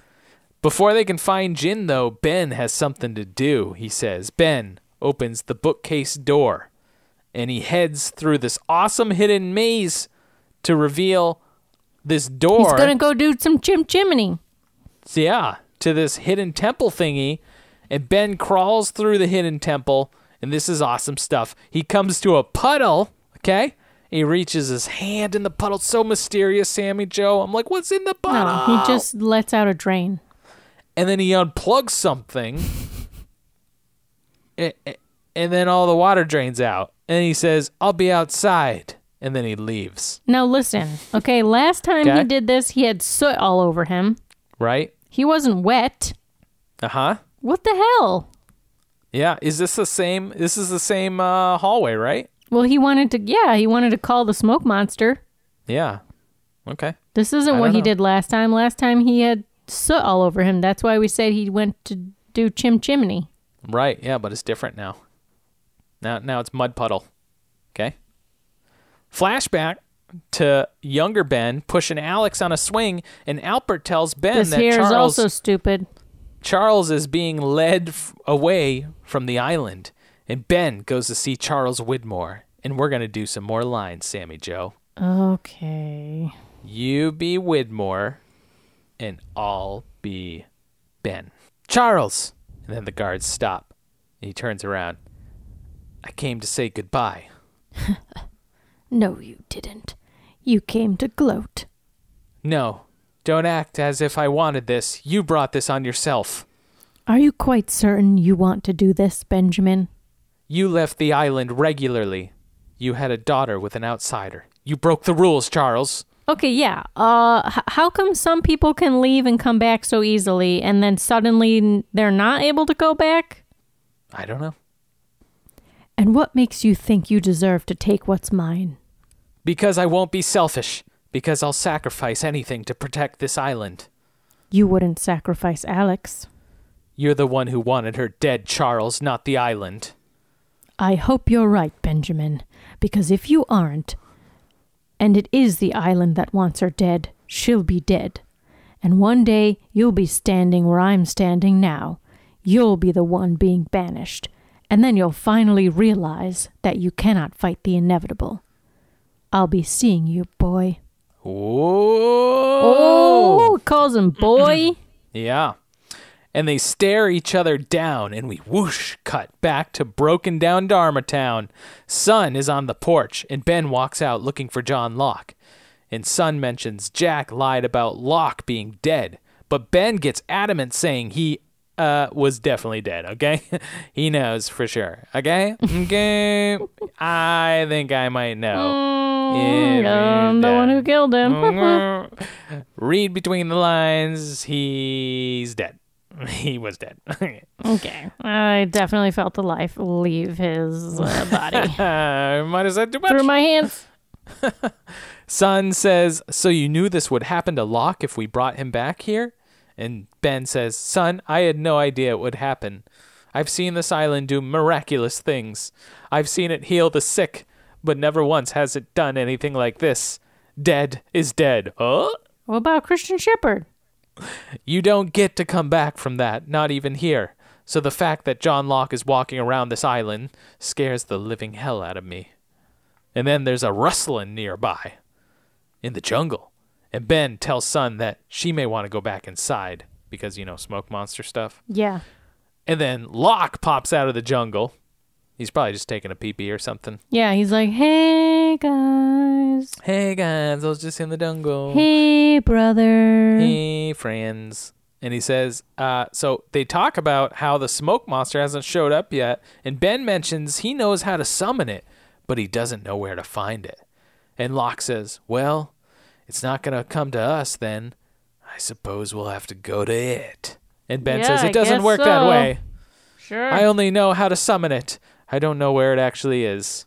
And Locke says, well, you obviously don't know how to summon it if it's not here. Yeah. Does not seem like a reliable method. And also, you didn't do any chimney. There's no soot all over you, so I don't think you did it right. Yeah, you didn't do the smoke dance either, which I'm pretty sure would get it to come. Yeah. Yeah. Inside, but no, let's go on yet another adventure that's completely pointless. Inside, Sun and Locke hang out, and Locke addresses the weirdness of Locke being alive again, but he assures her that he's the same man he's ever been. Then him and Ben head out. I would hate to be alone in that house. Yeah. Town by myself. Because I thought they were leaving Sun alone in that house, but they take her with her, so it's no big deal. Cut to off the island. Ben makes a phone call to Charles Widmore saying he's going to kill his daughter. He's looking at her right now in her boat. Now! And Widmore says, don't you dare. And Ben says, goodbye, Charles. And the line disconnects and Ben shuts his cell phone. So I wrote, no, Ben, don't you take away Desmond's happiness. Penny isn't just Widmore's daughter. She's someone's wife and mother now. I know. That's not an even trade with Alex. It's definitely not. And also, I miss flip phones for this very reason of hanging up on people by flipping it closed. Yeah. Yeah, it's pretty awesome. Mm-hmm. Back on the island. Just pressing just doesn't do the same thing. Especially when it's a touch screen. Yeah. It's like you just have to tap it with your finger pad. Yeah, and you're like, Yeah. Who are we kidding, though? We don't make phone calls anymore. I do. So old school. Yeah, I like to be old school. Back on the island, Locke and Ben walk together. Classic Lost, Sammy Joe. A lock and walk and talk. Am I right? Locke says, I'm rolling my eyes really big. You don't like this, do you? And Ben says, no. What? And they all stop. And Locke says, having to ask questions that you don't know the answers to. Blindly following someone in the hopes that they'll lead you to whatever it is you're looking for. And Ben says, no, John, I don't like it at all. And Locke says, well, now you know what it's like to be me. And then Sun is there, which is good, because I thought she was alone. And they continue on to find a wall covered in vines. And Ben says, it's the wall around our temple. And Sun says, what temple? And Ben says, about half a mile from here, we built a wall to keep people like the two of you from ever seeing it. And Locke says, we're not going into your temple, Ben. And Locke looks down into a hole and he says, "We're going under it." Yeah, so at this point, I was like, oh, okay. That's definitely not the same cabin that we saw before. Yeah. And then Ben turns to Sun and says, "I need to ask a favor of you, Sun. If you can ever get off this island, find Desmond Hume for me. Tell him I said I was sorry." And Sun says, "Sorry for what?" And Ben says, "He'll know." And Ben enters the hole in the ground. He's going spelunking. Cut back to the docks where Creep Ben walks the docks eyeing Penny in her boat. And he starts to reach for something in his jacket when Desmond, who's getting groceries out of a car, stops him saying, "Hey, what are you doing?" And Ben whips around and shoots Desmond. No!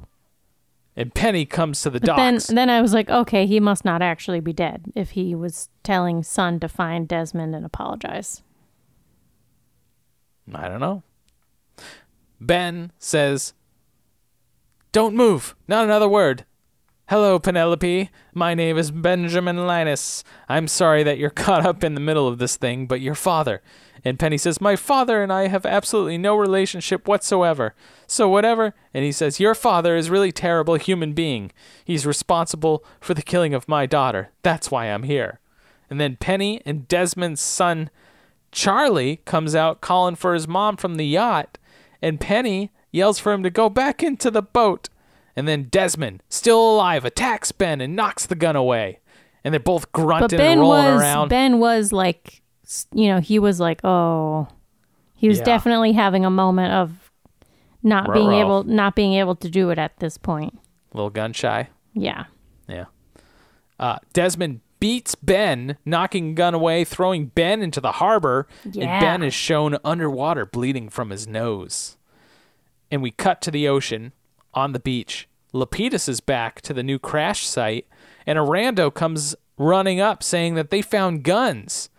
Lapidus goes to investigate the commotion, and a woman spins around with a gun, and she asks him, "What lies in the shadow of the statue?"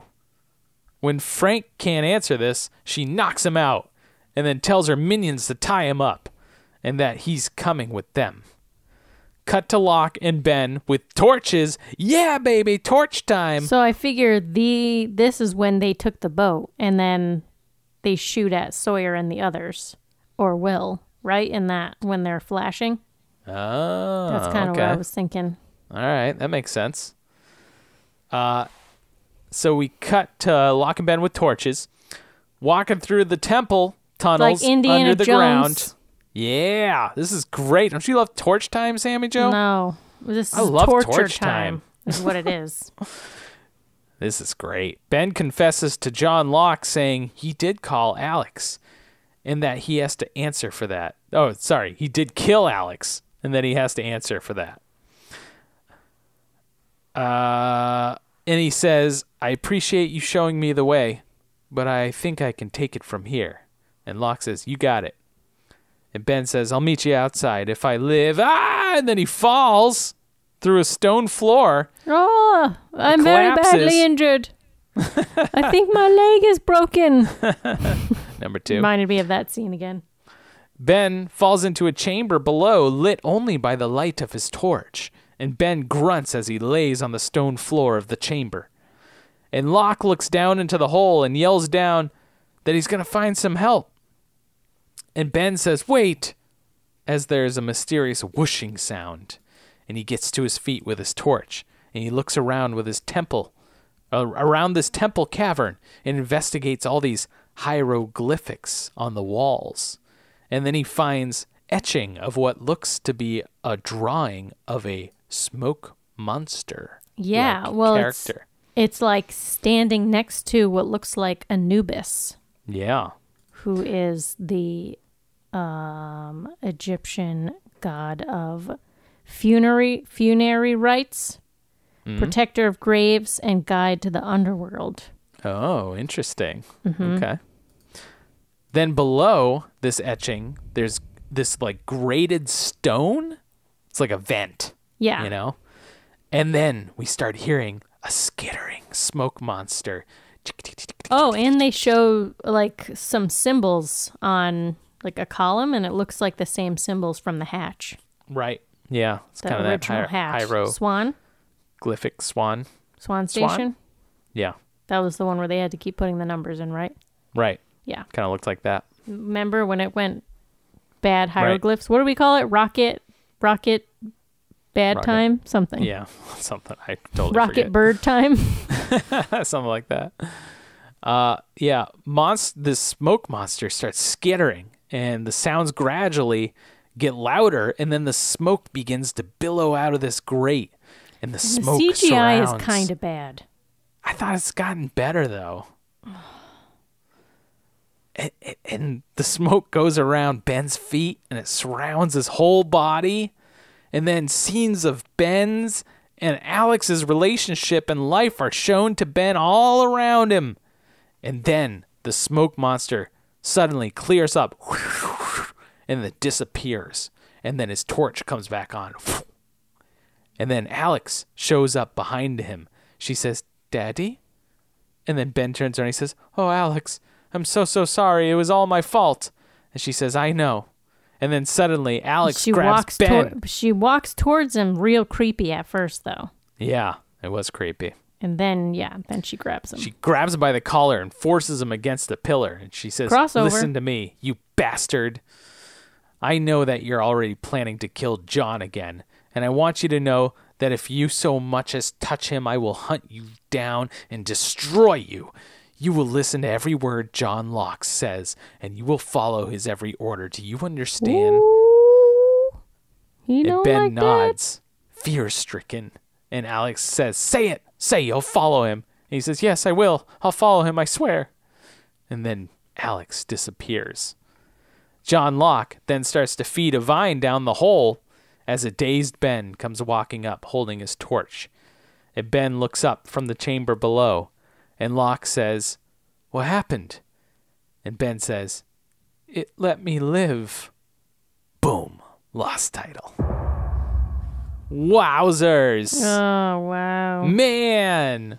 There My we last go. note is didn't care about any of that. What? None of that worked for you? None Nope, of that. Don't care. This episode was kind of speaking to me a little bit, Sammy Joe. Really? I don't know why. I mean, I guess it was better than some other ones. It wasn't terrible. I feel but like it was this is just, a step up from a lot of the... But it was like, okay, we have to go on another side journey, and we're not going to answer any more questions. We're just going to bring up more. It's just the same. It's not moving the story forward. But don't you like kind of seeing the smoke, where the smoke monster comes out of the grate? I don't care. It's kind of cool, yeah? I don't care. Okay. Sorry. All right. Wasn't it cool when the smoke went around him and then you got to see all the Alex was the music all the hitting scenes there? that they already showed? Yeah. It's like a recap of their life. Didn't kind of like, Nope. touch you in a way like, oh, it didn't. life. It didn't. No? Okay. All right, you want some trivia? Yeah. So Ben's house was in the same state it was in the last time he was inside when the mercenaries attacked, including the Risk game Locke, Sawyer, and Hurley were playing left out on the table.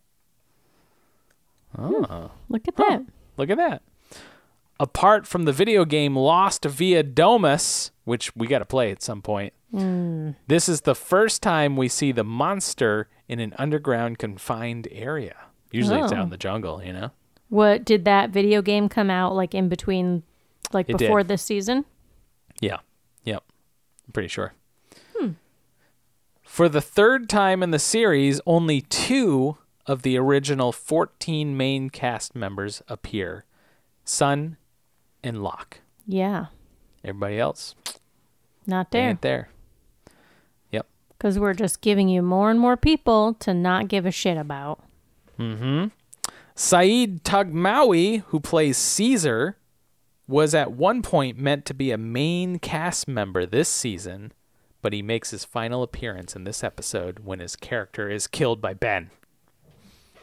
Okay. Why did they decide not to keep him? They just wrote him off. They're like, yeah, we don't need him. He seemed okay. He seemed like he could have gone somewhere. Yeah, that's the same thing though they did with the the psychiatrist, the one that was kind of into Hurley. Yeah. Yeah. They like started to set up a backstory for her. Yeah, and then they were like, let's just get rid of her. Yeah. Like, that's the thing is, like, they're showing me crap that I don't care about, and people that I am actually mildly interested in, they just take away. Like, well, who's doing this? This is terrible writing. Yeah, anyway, I don't know. You don't need to hear me say that anymore.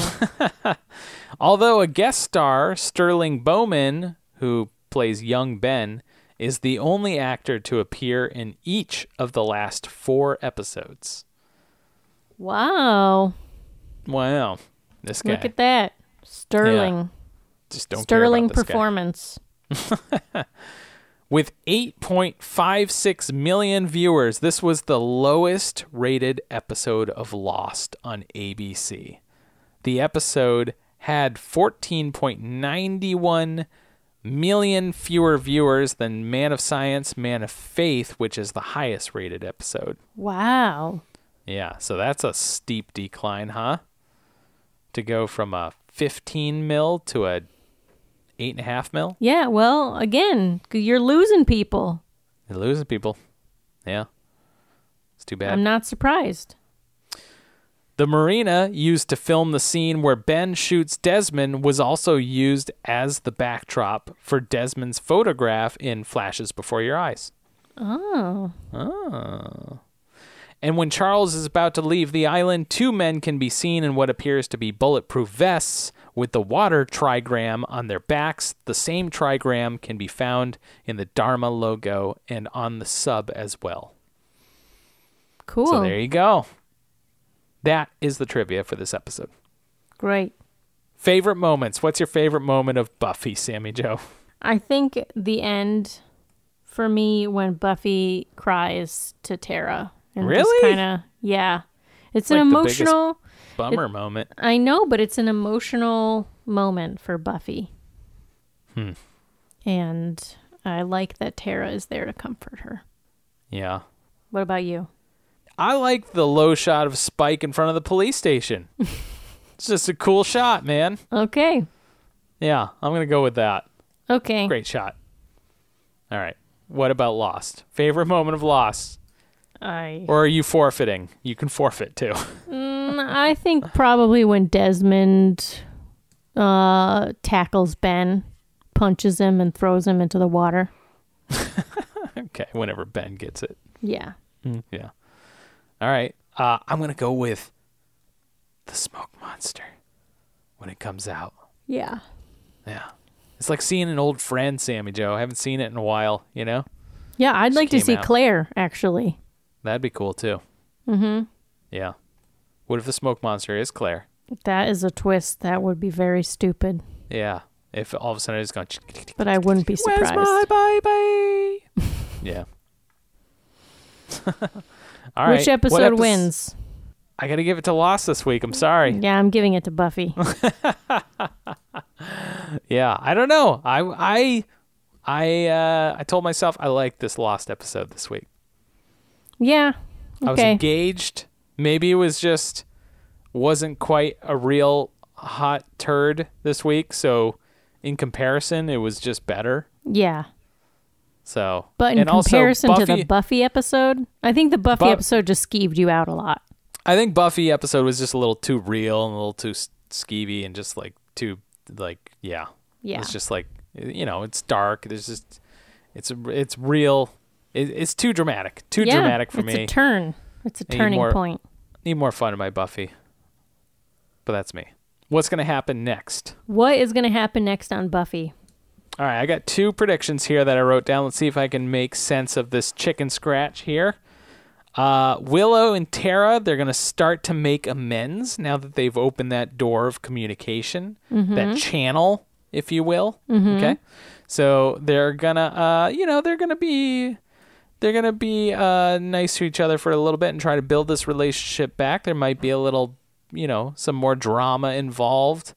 And maybe one of them will start to date somebody else first. Okay, but in the end, either the end of the season or next season, they're going to get back together because they belong together.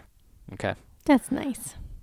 Jonathan is a catch, so he's going to turn this bad behavior around. All right. He knows what's morally right and what's morally irresponsible, and killing a woman is definitely not on the morally responsible list. So he's going to start to distance himself from the nerd Geek Squad trio, and he's going to find his own way back to the light. Okay. And that might be standing up to the two others in a moment of truth. Okay. There we go. It's a good one. All right. What do you think is going to happen on Lost? I don't know. I don't know. You're just exhausted. And I don't care. And I am exhausted. I'm just exhausted trying to make sense of this show that doesn't make sense. You think it should have ended in season 3? Yeah. Yeah. I definitely do. Okay.